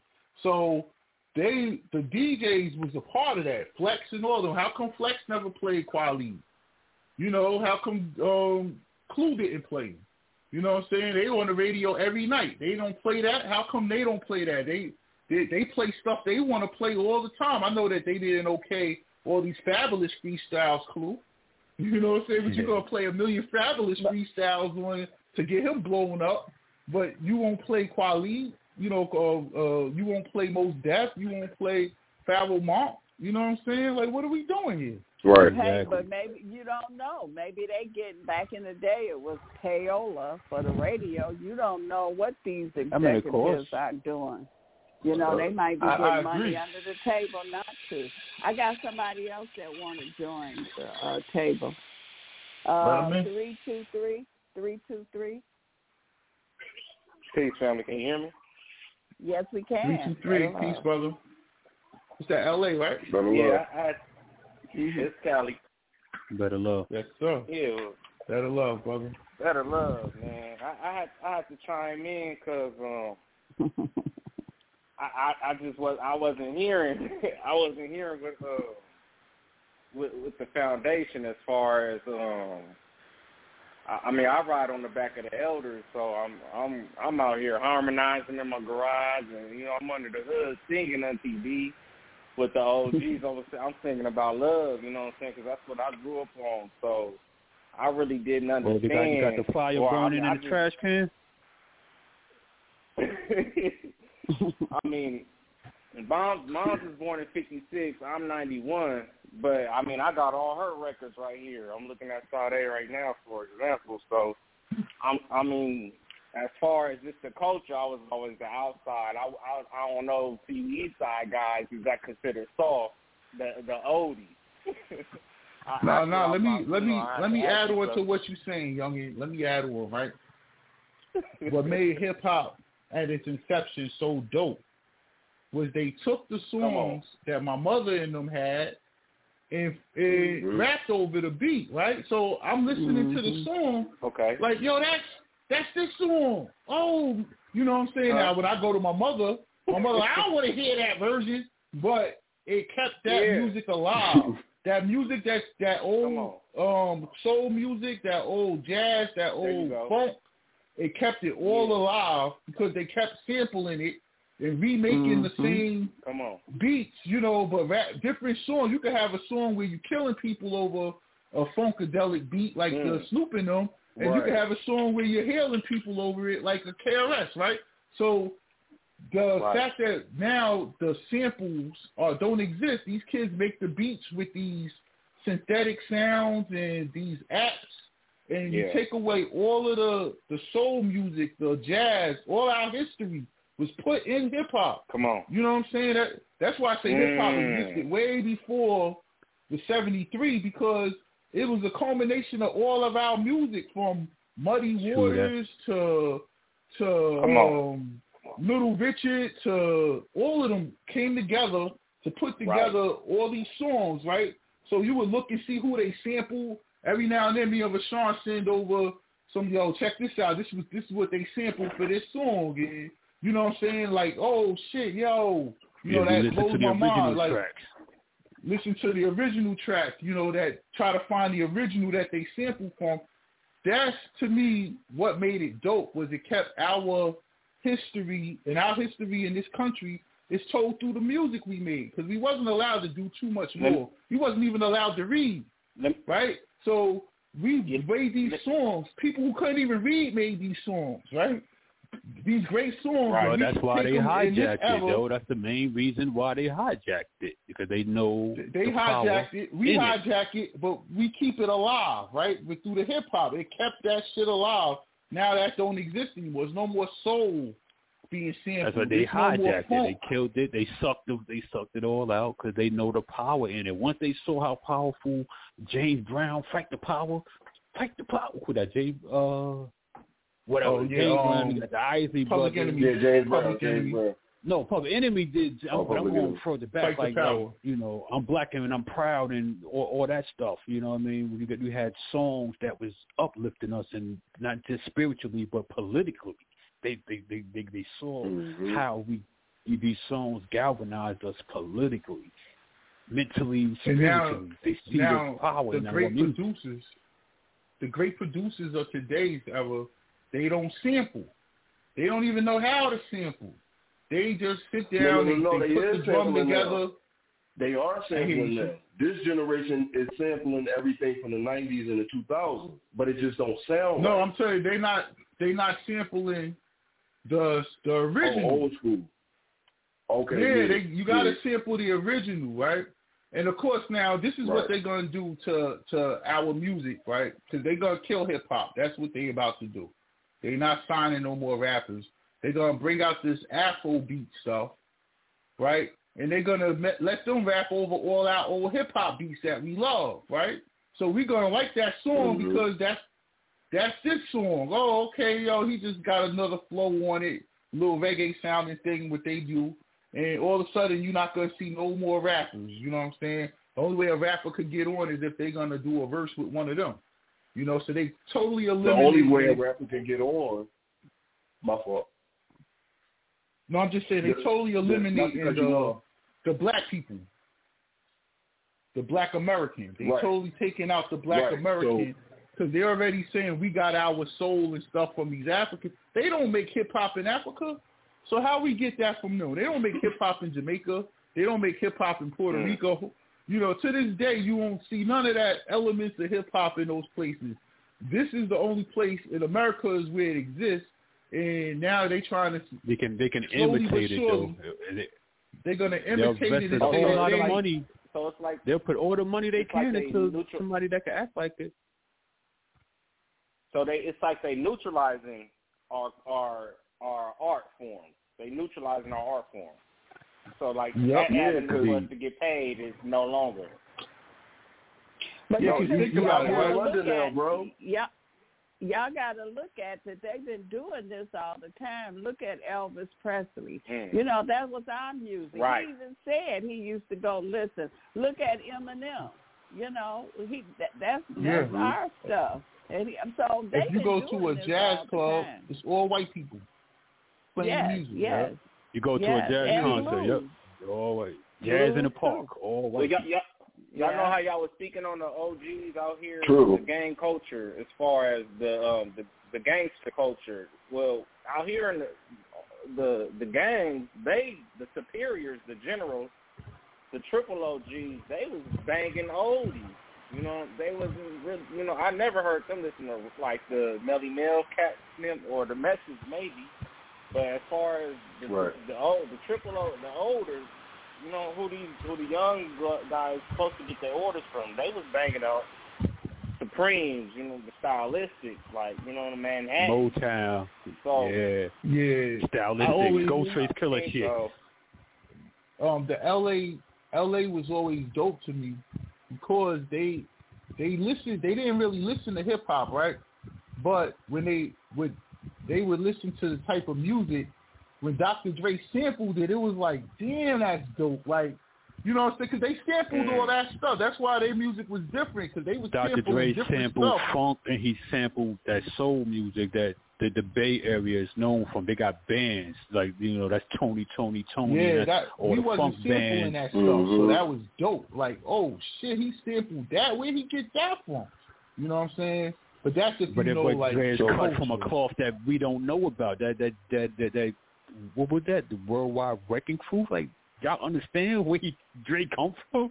I don't think people don't understand. Kanye West. Bev, what was the name of that group? That culture alive. What was the name of that group you had on, Bev? They came on your show. They was like a being. Was they called War? Oh yeah, it was a being. War. Yeah, War. I know about War. Like you can tell that West Coast would sample War. We wouldn't sample War. That shit is dope. And like, War's from the West Coast, right? They from they from the West Coast. We sample East Coast stuff like Kool in the Gang. Low Rider. Hey, I didn't hear y'all touch on Kanye West though. Kanye West is, I mean, as of lately, he's been a factor. Because we too old to talk about Kanye West. I'm gonna tell you this about Kanye. Kanye is a Give you some. No disrespect. You know, I'm just saying Kanye is cool though. Kanye is one of the greatest producers ever. He samples soul music for real. Kanye and he's one of the best, the two ways, like the producer / rapper. He's up there. He can rap over. And y'all didn't touch on Andre. Y'all didn't touch on. We talked about Outkast. But we didn't get to details. But he big up Outkast, but we didn't give details. We big up the Goody Mob and Cool Breeze. I lean more on Andre than Big Boy, but I'm with you. I think. Now wait up. He was the lyricist. He's Andre is a better lyricist than Big Boy, but without Big Boy it wouldn't work because Big Boy was more of the street. At that time, you had to be street. You had to. He brought the authenticity to it. That Andre was just an artist. He wasn't a street dude. Yeah, so Big Boy was sort of like what Eazy-E was to NWA. Like, he took these artists and made it real because he was a real gangster. They wasn't. You know what I'm saying? So I think that's how Big Boy was very important to it because he put another perspective. Oh, yeah, definitely. And his flow was tight. Let's not take nothing away from him. He dope, but, Andre was that dude. And he sounded Atlanta. I had to chime in. Y'all was bringing up Mos Def, and I was able to catch him. Erykah Badu had a Unfollow Me tour, as he said. It's the first concert, I mean, other than like jazz concerts I done went to. But my old lady wanted to go see Erykah, and she had Most Def headline for or whatnot. Not headline, but he brought her out. Anyway, it was a great experience, you know what I'm saying? But y'all was talking about real hip hop and those two artists. When you had sparked my thought on Most Def, it definitely had me think about Badu, because she was saying that one of her albums, The Other Side of the Game or something like that, when she had put it out with intentions for her son in mind, which is all the 90s babies, basically, so it was just a very powerful experience. But I don't know what's going on. Erykah Badu, man. It's wild, man. Yeah, no doubt. Erykah Badu only got, and that's a dope combination, too. Erykah Badu is hip-hop. Crazy. You know what I'm saying? Yeah, she hip-hop all the way around. And she actually brought the consciousness. She's one of the females. Yeah, exactly. Actually, it would have died. She did keep that consciousness alive. She brought that 5% shit. She kept it. She kept it alive. See that sister that kept it alive. And she only sleep with rappers. She only sleep with rappers, man. And she'll take a regular dude and have him wearing feathered pinks, bro. She got the magic, man. You know what I'm saying? Yeah, you know she a high priestess. She into her magic. Yeah, whatever she do to them dudes. Whatever she do to them dudes, man, they never the same, yo. Andre was normal. Listen, man, Andre 3000 was a normal dude. And once he got with Erykah Badu, all of a sudden he had a perm, he had on feathered pants. Like, what did she do to him? You know what I'm saying? She did her spells, her rituals on him. Common, but she did Common like that. Or how you said, Bev, let it out, right? He whatever was in, just like Tupac, he was able to let it out. DOC got her pregnant. He never even spoke again afterwards, man. Like that was, you know, she got. That was a bad joke, but you know what I'm saying. Yeah, that was accurate, man. That was I have another hand. Man. Yeah, she and some old stuff she be working with. I got another person want to sit at the table. 773. AA, giving you 2812, the flight information. CSW. Better love. 827 departure. And then the part number is 11. Hello? Okay, somebody's about to get on a bus? Like, she ain't talking to us. No, she not. I'm going to mute her. Okay. She got a whole nother conversation going on. But yeah, Erykah Badu is hip hop, just like Mary J is hip hop. You know what I'm saying? I mean, you can't deny. Well, Erykah Badu got a little more R&B in her. She got. But she raps on some of her songs. You know, she. Of course, Mary is the queen of hip hop because she sung over the rap beats. You know what I'm saying? So she merged R&B and hip hop together in a way that it never was merged before. You know what I'm saying? True. But I consider Erykah Badu hip hop. Like she's from that culture. You know, regardless of how she sounds. Live. She's like cut from some brothers that used to sing. The good dudes from Staten Island, that Force MDs type stuff. You know, they don't forget hip hop. We had singers too. Like singing was a part of hip hop. It wasn't just all rapping. Hey, the Puerto Rican chick, you know, vocalize it. What was the Puerto Rican chick, man? Lisa Coke Jam that take me home. You know, so I wonder if I take you home. Why you bringing that up? I don't know why you. What the hell that's hip hop. That song is hip hop. That's like, hip hop. Yeah, that's drum.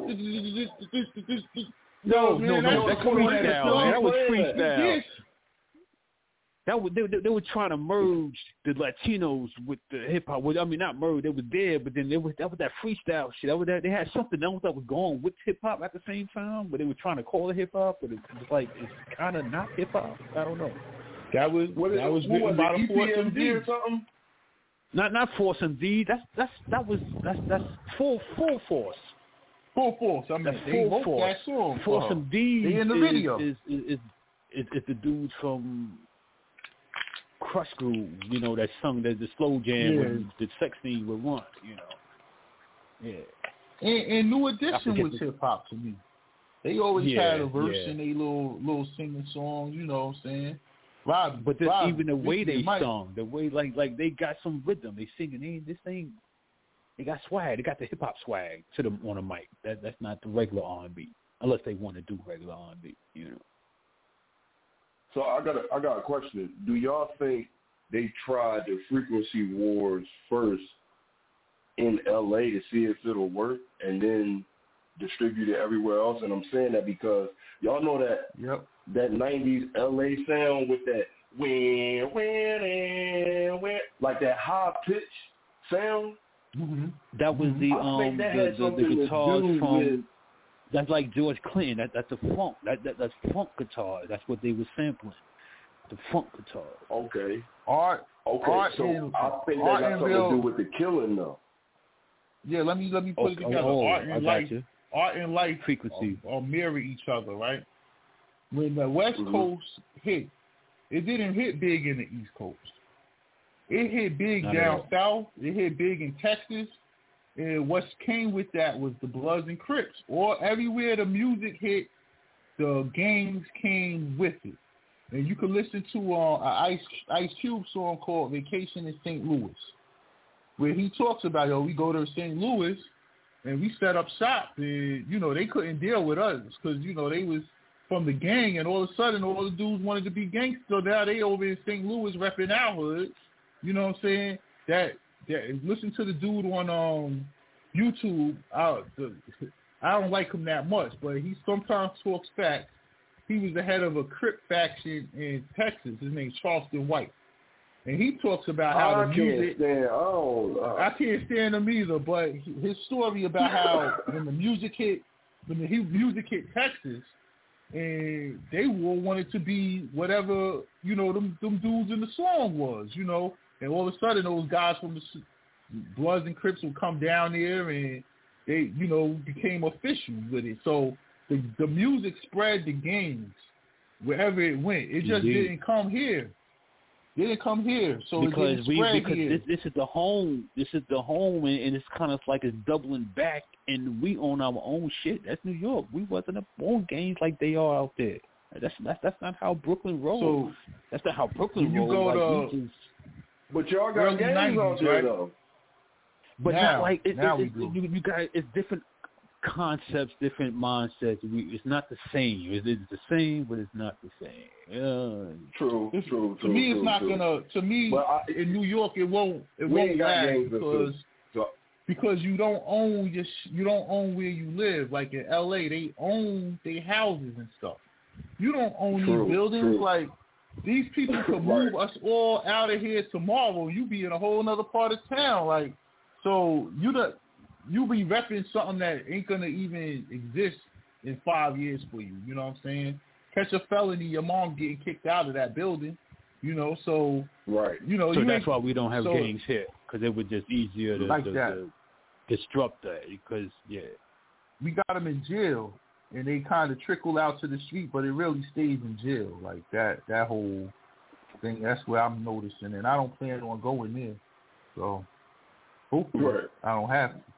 But they come out in the streets, Bloods and Crips, but it started from whatever they had to claim to stay safe in jail. You know what I'm saying? They had to join something to get in there, especially the juvenile detention. It's the worst. Rikers is like 2,000-3,000 kids who, you know what I'm saying, they all trying to kill each other in there. Like it's C-74, C-75, C-76. It's like a war zone in there for these young kids, so they got to join something to stay alive in there, and that's what's ending up happening is that's just trickling out into the streets. But what the problem with it is you got to have a supply of something to maintain it, right? So in the 90s, drugs was everywhere, cocaine, crack, like you could have had gangs in New York and they would have been successful then. But what these kids doing for money now, which y'all snatching and grabbing shit, you know what I'm saying? Like, it ain't no drug money out here. It ain't, you know, they done legalized weed. You can't even get that little hustle going now. I go to the spot. Well, the original you gangs wasn't drug dealers. Right, 70s, they wasn't all about selling drugs. These gangs when originally started. Heroin was king back in the 70s. Yeah, what are you talking about? But Opie Johnson was centered around drug dealing. Yeah, my mom was a hustler. Oh, well, okay. It depends on what level of game we're talking. I would talk more local level than, you know, moving like that. Yeah, I'm just saying it was drugs was here, but it was you know, I think that was the soul music area when they had the heroin and stuff out. You know, the crack came in the 80s. That was our era, which messed the neighborhoods up worse than anything ever. You know, I said crack was the second worst thing that ever happened to black people. You know what I'm saying? First thing was integration. Because we still reaping the benefits of it, which is nothing. But we still, exactly. I think now in this day and time, I think we're recovering from that now. We're trying to recover from it anyway. Crack, every place they sold crack here is being gentrified. We're so fucked up. The recovery is, we got to recover just to recover. Right. Yeah. And Brother Tuck, what you said, so the rapper Meek Mills, right? His hood, one of the most notorious hoods, like growing up. When I tell you it's totally gentrified, totally.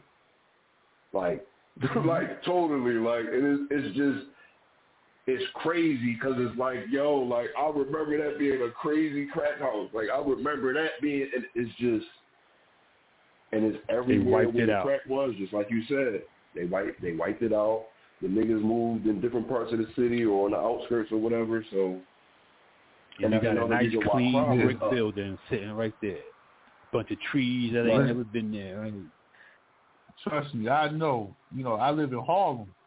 I would say probably there's no place in the world sold more drugs than up here. Like I remember coming over here with people, and they would go get weight. I mean, weight.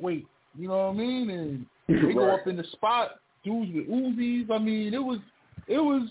You know, coming from Jersey, it was like, oh shit, they out there like whatever you want, we got it, you know.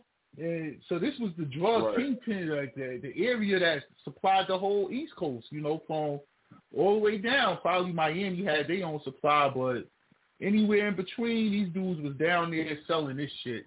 You know, that's the Alpos and the Rich Porters and all of them hitting the road. Everything them dudes rapped about in the 90s. Gangs? Were they a part of No. I'm not saying the gangs, but I'm trying to. I know. I'm just talking about the gentrification. So here you got a whole area that sold drugs. The whole area being gentrified, yo. I mean, when I moved on my block, my buildings and the buildings across the street from me were the only buildings that were occupied. The rest of them was vacant.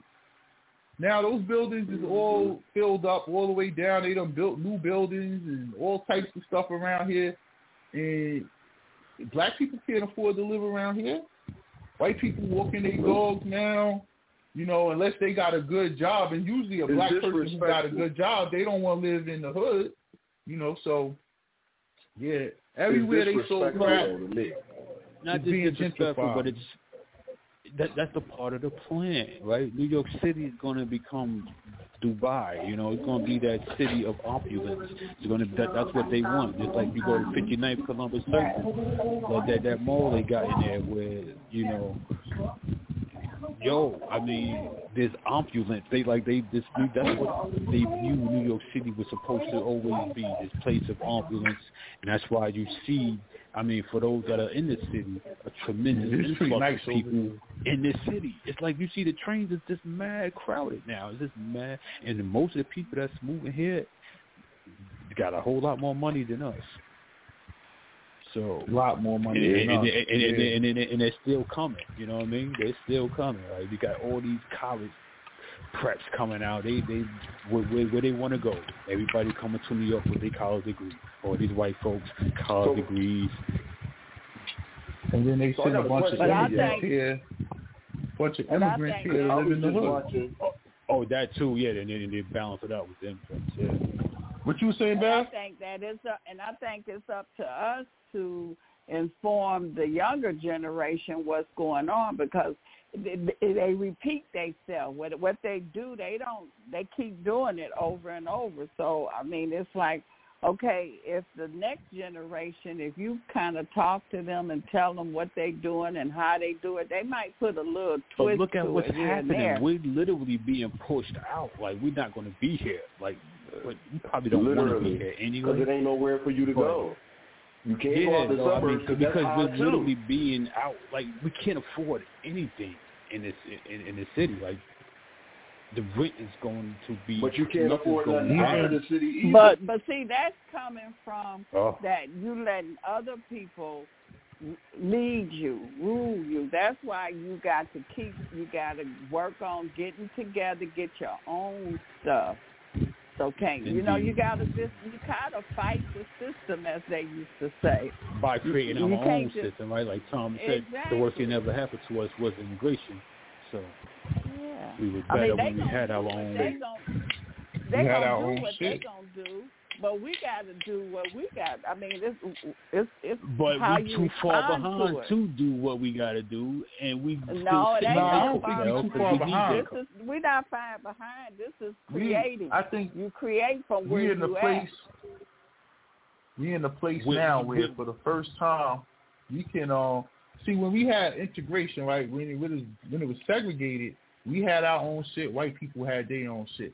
Our shit didn't look as nice and shiny as theirs. Even though we have a hotel, it might not look as nice and shiny as the Holiday Inn. But we can't go to the Holiday Inn, so we loved our hotel. You know what I'm saying? We finally got the charm where we could make our stuff look as good as theirs. They ain't making their own stuff no more. They got China making their shit. We could go there and get our shit made too. So the point I'm making is we could eat. It's more even to me for us to do commerce against them, to finally be on a foothill where we can own our own shit and our own people support it, because it looks like the white people shit now. You know what I'm saying? We wouldn't support it because it looked, you know what I'm saying? Yeah, we couldn't nice. We couldn't get the ice at home. They'll go. Go ahead. And their whole system is banking, finance. That's what the system is. Once we know, and that's a system we don't know yet. Banking and that's what we're learning. I mean, you seeing people now, they form in groups. They're not waiting on them to teach you. They learning themselves. And they making changes with the little bit that they learning. I'm seeing impact. I'm seeing they making little changes here, little changes there. So that's our problem. And I think we've been conditioned to let others lead us. No, you don't. Those are, and I'm trying to get people to see you're dealing with corporations who acting like they're government, but treat them as a corporation. You know, they business. Right. All this is business. That's all it is. That's what it is. So we need to learn business. We need more business. Finances, yes. And we need more business, and then we gotta set this up. Stop making the same mistakes over and over again. And back to the hip hop topic. How many years have these dudes signed bad contracts? Y'all didn't learn by now? It's like, come on, man. The whole new generation signing the same contracts that the old generation signed. Where's the information being passed out amongst each other? How come the older ones ain't saying, because you know what that is? It shows you. It's desperation. It's desperation. And that's the power of the camera. And they need their money. It's the music industry. That's all it is. The glitz and the glamour. Everybody gets stupid when there's glitz and glamour in your face. You know, when you don't have nothing and you don't look, or nothing on the inside of yourself either. So. Man, you telling me like none of these old school rappers, right? A Big Daddy King, a Rakim, a D-Rap, any of these dudes I don't know who was going that far. No, I'm just saying, any of them can't tell these young kids, yo, come talk to me for a second before you sign the deal. Let me tell you, yo, don't sign it if it says this. I don't know. Up to that I don't young see kid like to actually do it when it happens, though. What's the possibility? What's the chances of that? The young kid when it's time to call, he actually going to make that call, or he going to feel too proud? I don't know. I don't see it. No, I haven't heard anyone say this one came and talked to me before I signed this deal, and I should have listened to him. I don't never hear that. And what I think happens because is nobody, they're not going to say that. Let me finish. What happens is what happens to black people, right? A lot of times, right? When we get fucked over, we don't want other people to know we got fucked. We don't want to look dumb. Right. So I'm not going to tell young man, I'm not going to tell little homie, how broke I really am because I signed a bad deal. I'm out here fronting like everybody else, like I got it. You know what I'm saying? Yeah. I'm riding around in the Benz and living in a house, but I got to do these 3 shows next week to be able to pay my bills. So I don't want this young kid to look down on me because I don't have it. So I think that's what holds them back, if you ask me. And then you got dudes. So he don't have it. So he don't have much to give. You saying he don't have much to give verbally? He don't no lessons to give. No, he don't want to admit that he fucked up. He got I signed a bad deal. I don't want to admit so you can't take advice for somebody. Is that where the blockchain come in at? No, you can't take advice from someone who says, listen, bro, I signed this deal, and right now I'm broke. Don't sign this type of deal, man. Leave that alone, man. I don't care what they offer you. If they taking your publishing, don't sign it. If they taking if you're not getting your royalties, they know the verbiage. They done got screwed over. Y'all can't pull these dudes to the side and say, listen, I messed up my career. Hey, let me make it so y'all don't mess up. None of y'all wrote a book or nothing. How about this? Some of them are, though. So why are we messing up? We're messing up because we have no knowledge. It's like, forget passing on knowledge. How about we go to school? How about somebody pick up some books and learn how to do contracts? Like that's what we're not learning. We don't learn how to do contracts. That's not something you talk about. You got to learn something. Like I know. But go ahead. I'm sorry. That's what we're saying. Why not old? Why not old school? Why don't they have classes? You know, start and now to teach these Negroes how to do a contract. If I was going into the music business and Master P had a class showing you about contracts and everything, I would go to that class. Exactly. As long as he's not charging an arm and a leg. And then I would learn from that because the system we living in is all contracts. This is the whole. If you need to learn contracts because and we don't want to formally learn anything. We want to pass true, on information. A lot of people is forming groups now, and they learning these contracts. They learning. Okay, true that, but there's a lot of us that's just we don't want to learn. A lot of us don't know. A lot of us don't know. They don't only know. People that sign these contracts nowadays is people that's desperate. That's the only people that sign these crazy contracts now. Is the desperate ones, but majority, like a lot of people, they already know. That's everyone. Y'all familiar with the podcast $1 Million Worth of Game with Gilly and Wallow? They be schooling people that come on there how to do this stuff. Like it is people schooling, but what I'm getting on the street level, a lot of people is scared of these kids. That's why they don't they scared to have any type of dialogue with them. They scared, I don't know. Well, you can't. It's like they just scared of them all the way around. If you're scared, you can't progress. Can't be dealing with fear. And not so much scared of them on the sense of not so much scared of them on the sense of violence. They scared of their mindset because they know their mindset is better than theirs. So a lot of I don't want them to teach us. I want us to teach us. No. That's what I mean, Sister Beth. A lot of us are. It's a lot of competition. Ways. Yeah, it's a lot of competition. Yeah, they don't want to help the next people because they looking at them as said. When you down, you don't want somebody else to see you down. or the intelligence, or how about that? Like okay, he's smarter. He's coming across smarter. He's coming across more knowledgeable. That's what you I can't want. fuck with him. That's what you want. That's what you True should that, want. but a lot of cats, they see a smarter dude, and now he's my enemy. You know, it's not saying this dude is smarter, popular, and that's the problem. Say that again. And knowing thyself ain't popular now, so that's the main problem right there. Indeed. Well, they should know. You would want to help. Each generation goes back to the smarter and smarter.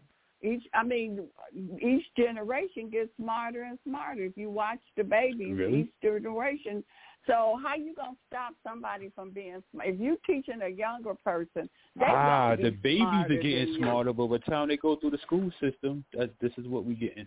Yeah, they get fucked up. It doesn't stay. That's our fault. Yeah, first day of public school. But the brother from why the brother from Philly. There?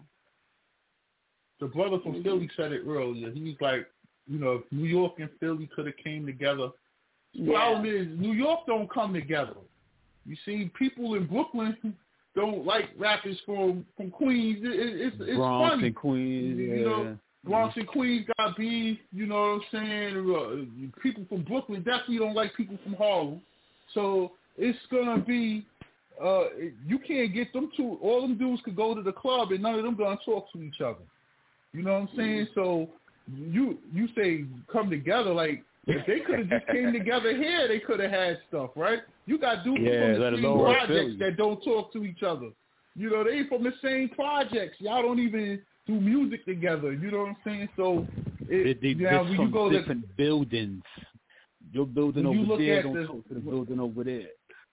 Yeah, that building got beef with that building. Yeah, and then you add that to the South, where all of them get along. They all do songs together. So that was wow. They don't get along, what I'm saying? but they understand the bigger picture. They don't get along. They understand the bigger picture. They understand. New York is not good for that. New York is not good. We ain't been good for. We ain't known for linking up and for the bigger picture. we not. Yeah, everybody think about heavy. Yeah, but think about it. New thing. York and Philly is big places. We coming from cities that's bigger. You get what I'm saying? So if I'm in Brooklyn, I don't have to go to Harlem for nothing at all. Like, I don't have to go to Manhattan for nothing. If I'm from the Bronx, I don't have to go to Queens for nothing. You get what I'm saying? If I'm in Philly, if I'm in North Philly, South Philly, West Philly, North, I really don't have to travel around for nothing because I have everything I need in my area. And it's 200,000 people in the area. You get what I'm saying? So we I think that's why we don't come together too within the cities too when it comes to music. Because I don't need to know that it's only going to be a few at a time, and I'm gonna keep this dude from getting in so I can keep my spot. Right? That's the gatekeeper shit. That's what I said when they kept 50 out. The gatekeepers kept 50 out. 50 went out west. He had to go. He couldn't come to New York. The East Coast gatekeepers, the people on the radio, the people at the record company, they ain't booking him for no shows.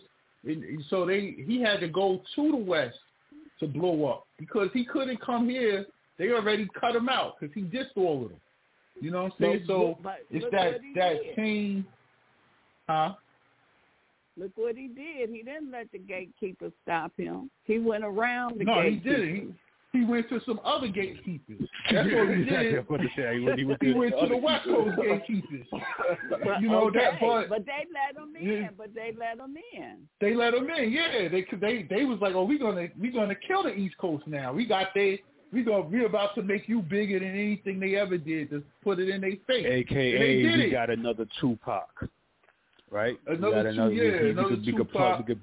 run the same Tupac game with him. Exactly. So that's what I'm saying is the way it's structured. We don't own nothing there. In that structure, we don't own anything. The only things hip hop still left today is battle rap. Battle rap is still owned by us. But how? That's the offshoot of hip hop right there as well. But that's all we own. That's all we own True. and control is the battle rap thing. Other than that, you can't get a show unless you go through these companies. You can't get a album out unless you go through these small bit of companies. You know, if you're not gonna go to this white dude's house to his picnic and chuck it up with his wife and shit and his kids. You ain't got to play that game. You ain't got to. That's called thinking outside of the box. But nowadays, you don't have to play that game no more because they got the various apps like SoundCloud. You can put all your music on SoundCloud. You know what I mean? You can put your stuff straight on Apple Music and get around. They own SoundCloud. They own SoundCloud. They own Apple Music. It's all them. It's the same people, same ones. The Apple Music. I mean, who's in charge of YouTube Music? Leo Cohen. Same people that fucked everybody out of their money at Def Jam. You know what I'm saying? Who's in charge of Apple Music? Jimmy Iovine. Same people that fucked all the people out their money in Death Row, right? That they put the same people in charge. And how about this? In charge of the old system. Do these people get their money on YouTube? Are the YouTube cats getting the money? I know I hear a lot of complaints about their YouTube money. Yeah, you get. They ain't getting the money. They saying, yo, look how many views that got. Look how many clicks. But you get a half a penny for every view. Look, what I'm saying, the record company, people doing their numbers. The actual people that's doing their numbers, they saying they not seeing the money. They YouTube ain't paying, just like the record company. Yo, where my money? You ain't paying. I sold this much. I had this many clicks. I had this many views, but I'm not seeing the ends. It's not the way it's supposed to be. That's what I'm hearing a lot of that. But that's why they be telling everybody to hit that like button. IT people. Exactly, because they need it. But even the ones that they saying, they saying, yo, I'm getting mad views. There's certain cats that I was getting mad views, but they seeing these. They're not getting paid. I heard that too, man. Right? Yeah. They got that algorithm too. It ain't nothing but the music industry all over again, basically. The music industry is so corrupt now, right? You got these people not here. Check this out. You got a rapper like Lil Nas X. This dude, no one ever plays this dude's music, right? But he's the third most streamed artist because they own Spotify. So they're going to make sure his record gets streamed X amount of times a day. You get it? So the whole technology thing just made it worse.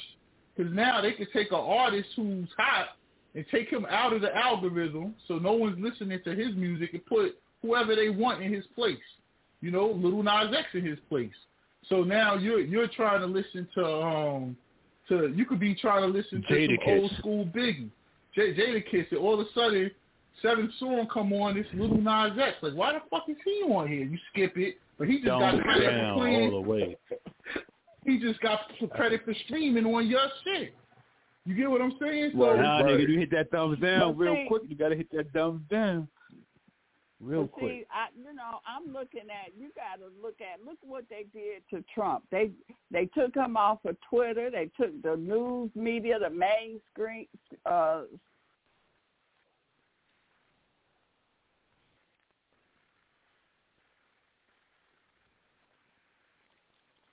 With the Lucky Land Slots, you can get lucky just about anywhere. This is your captain speaking. We've got clear runway and the weather's fine, but we're just going to circle up here a while and get lucky. No, nothing like that. It's just these cash prizes add up quick. So I suggest you sit back, keep your tray table upright, and start getting lucky. Play for free at LuckyLandSlots.com. Are you feeling lucky? No purchase necessary. Void where prohibited by law. 18+ terms and conditions apply. See website for details.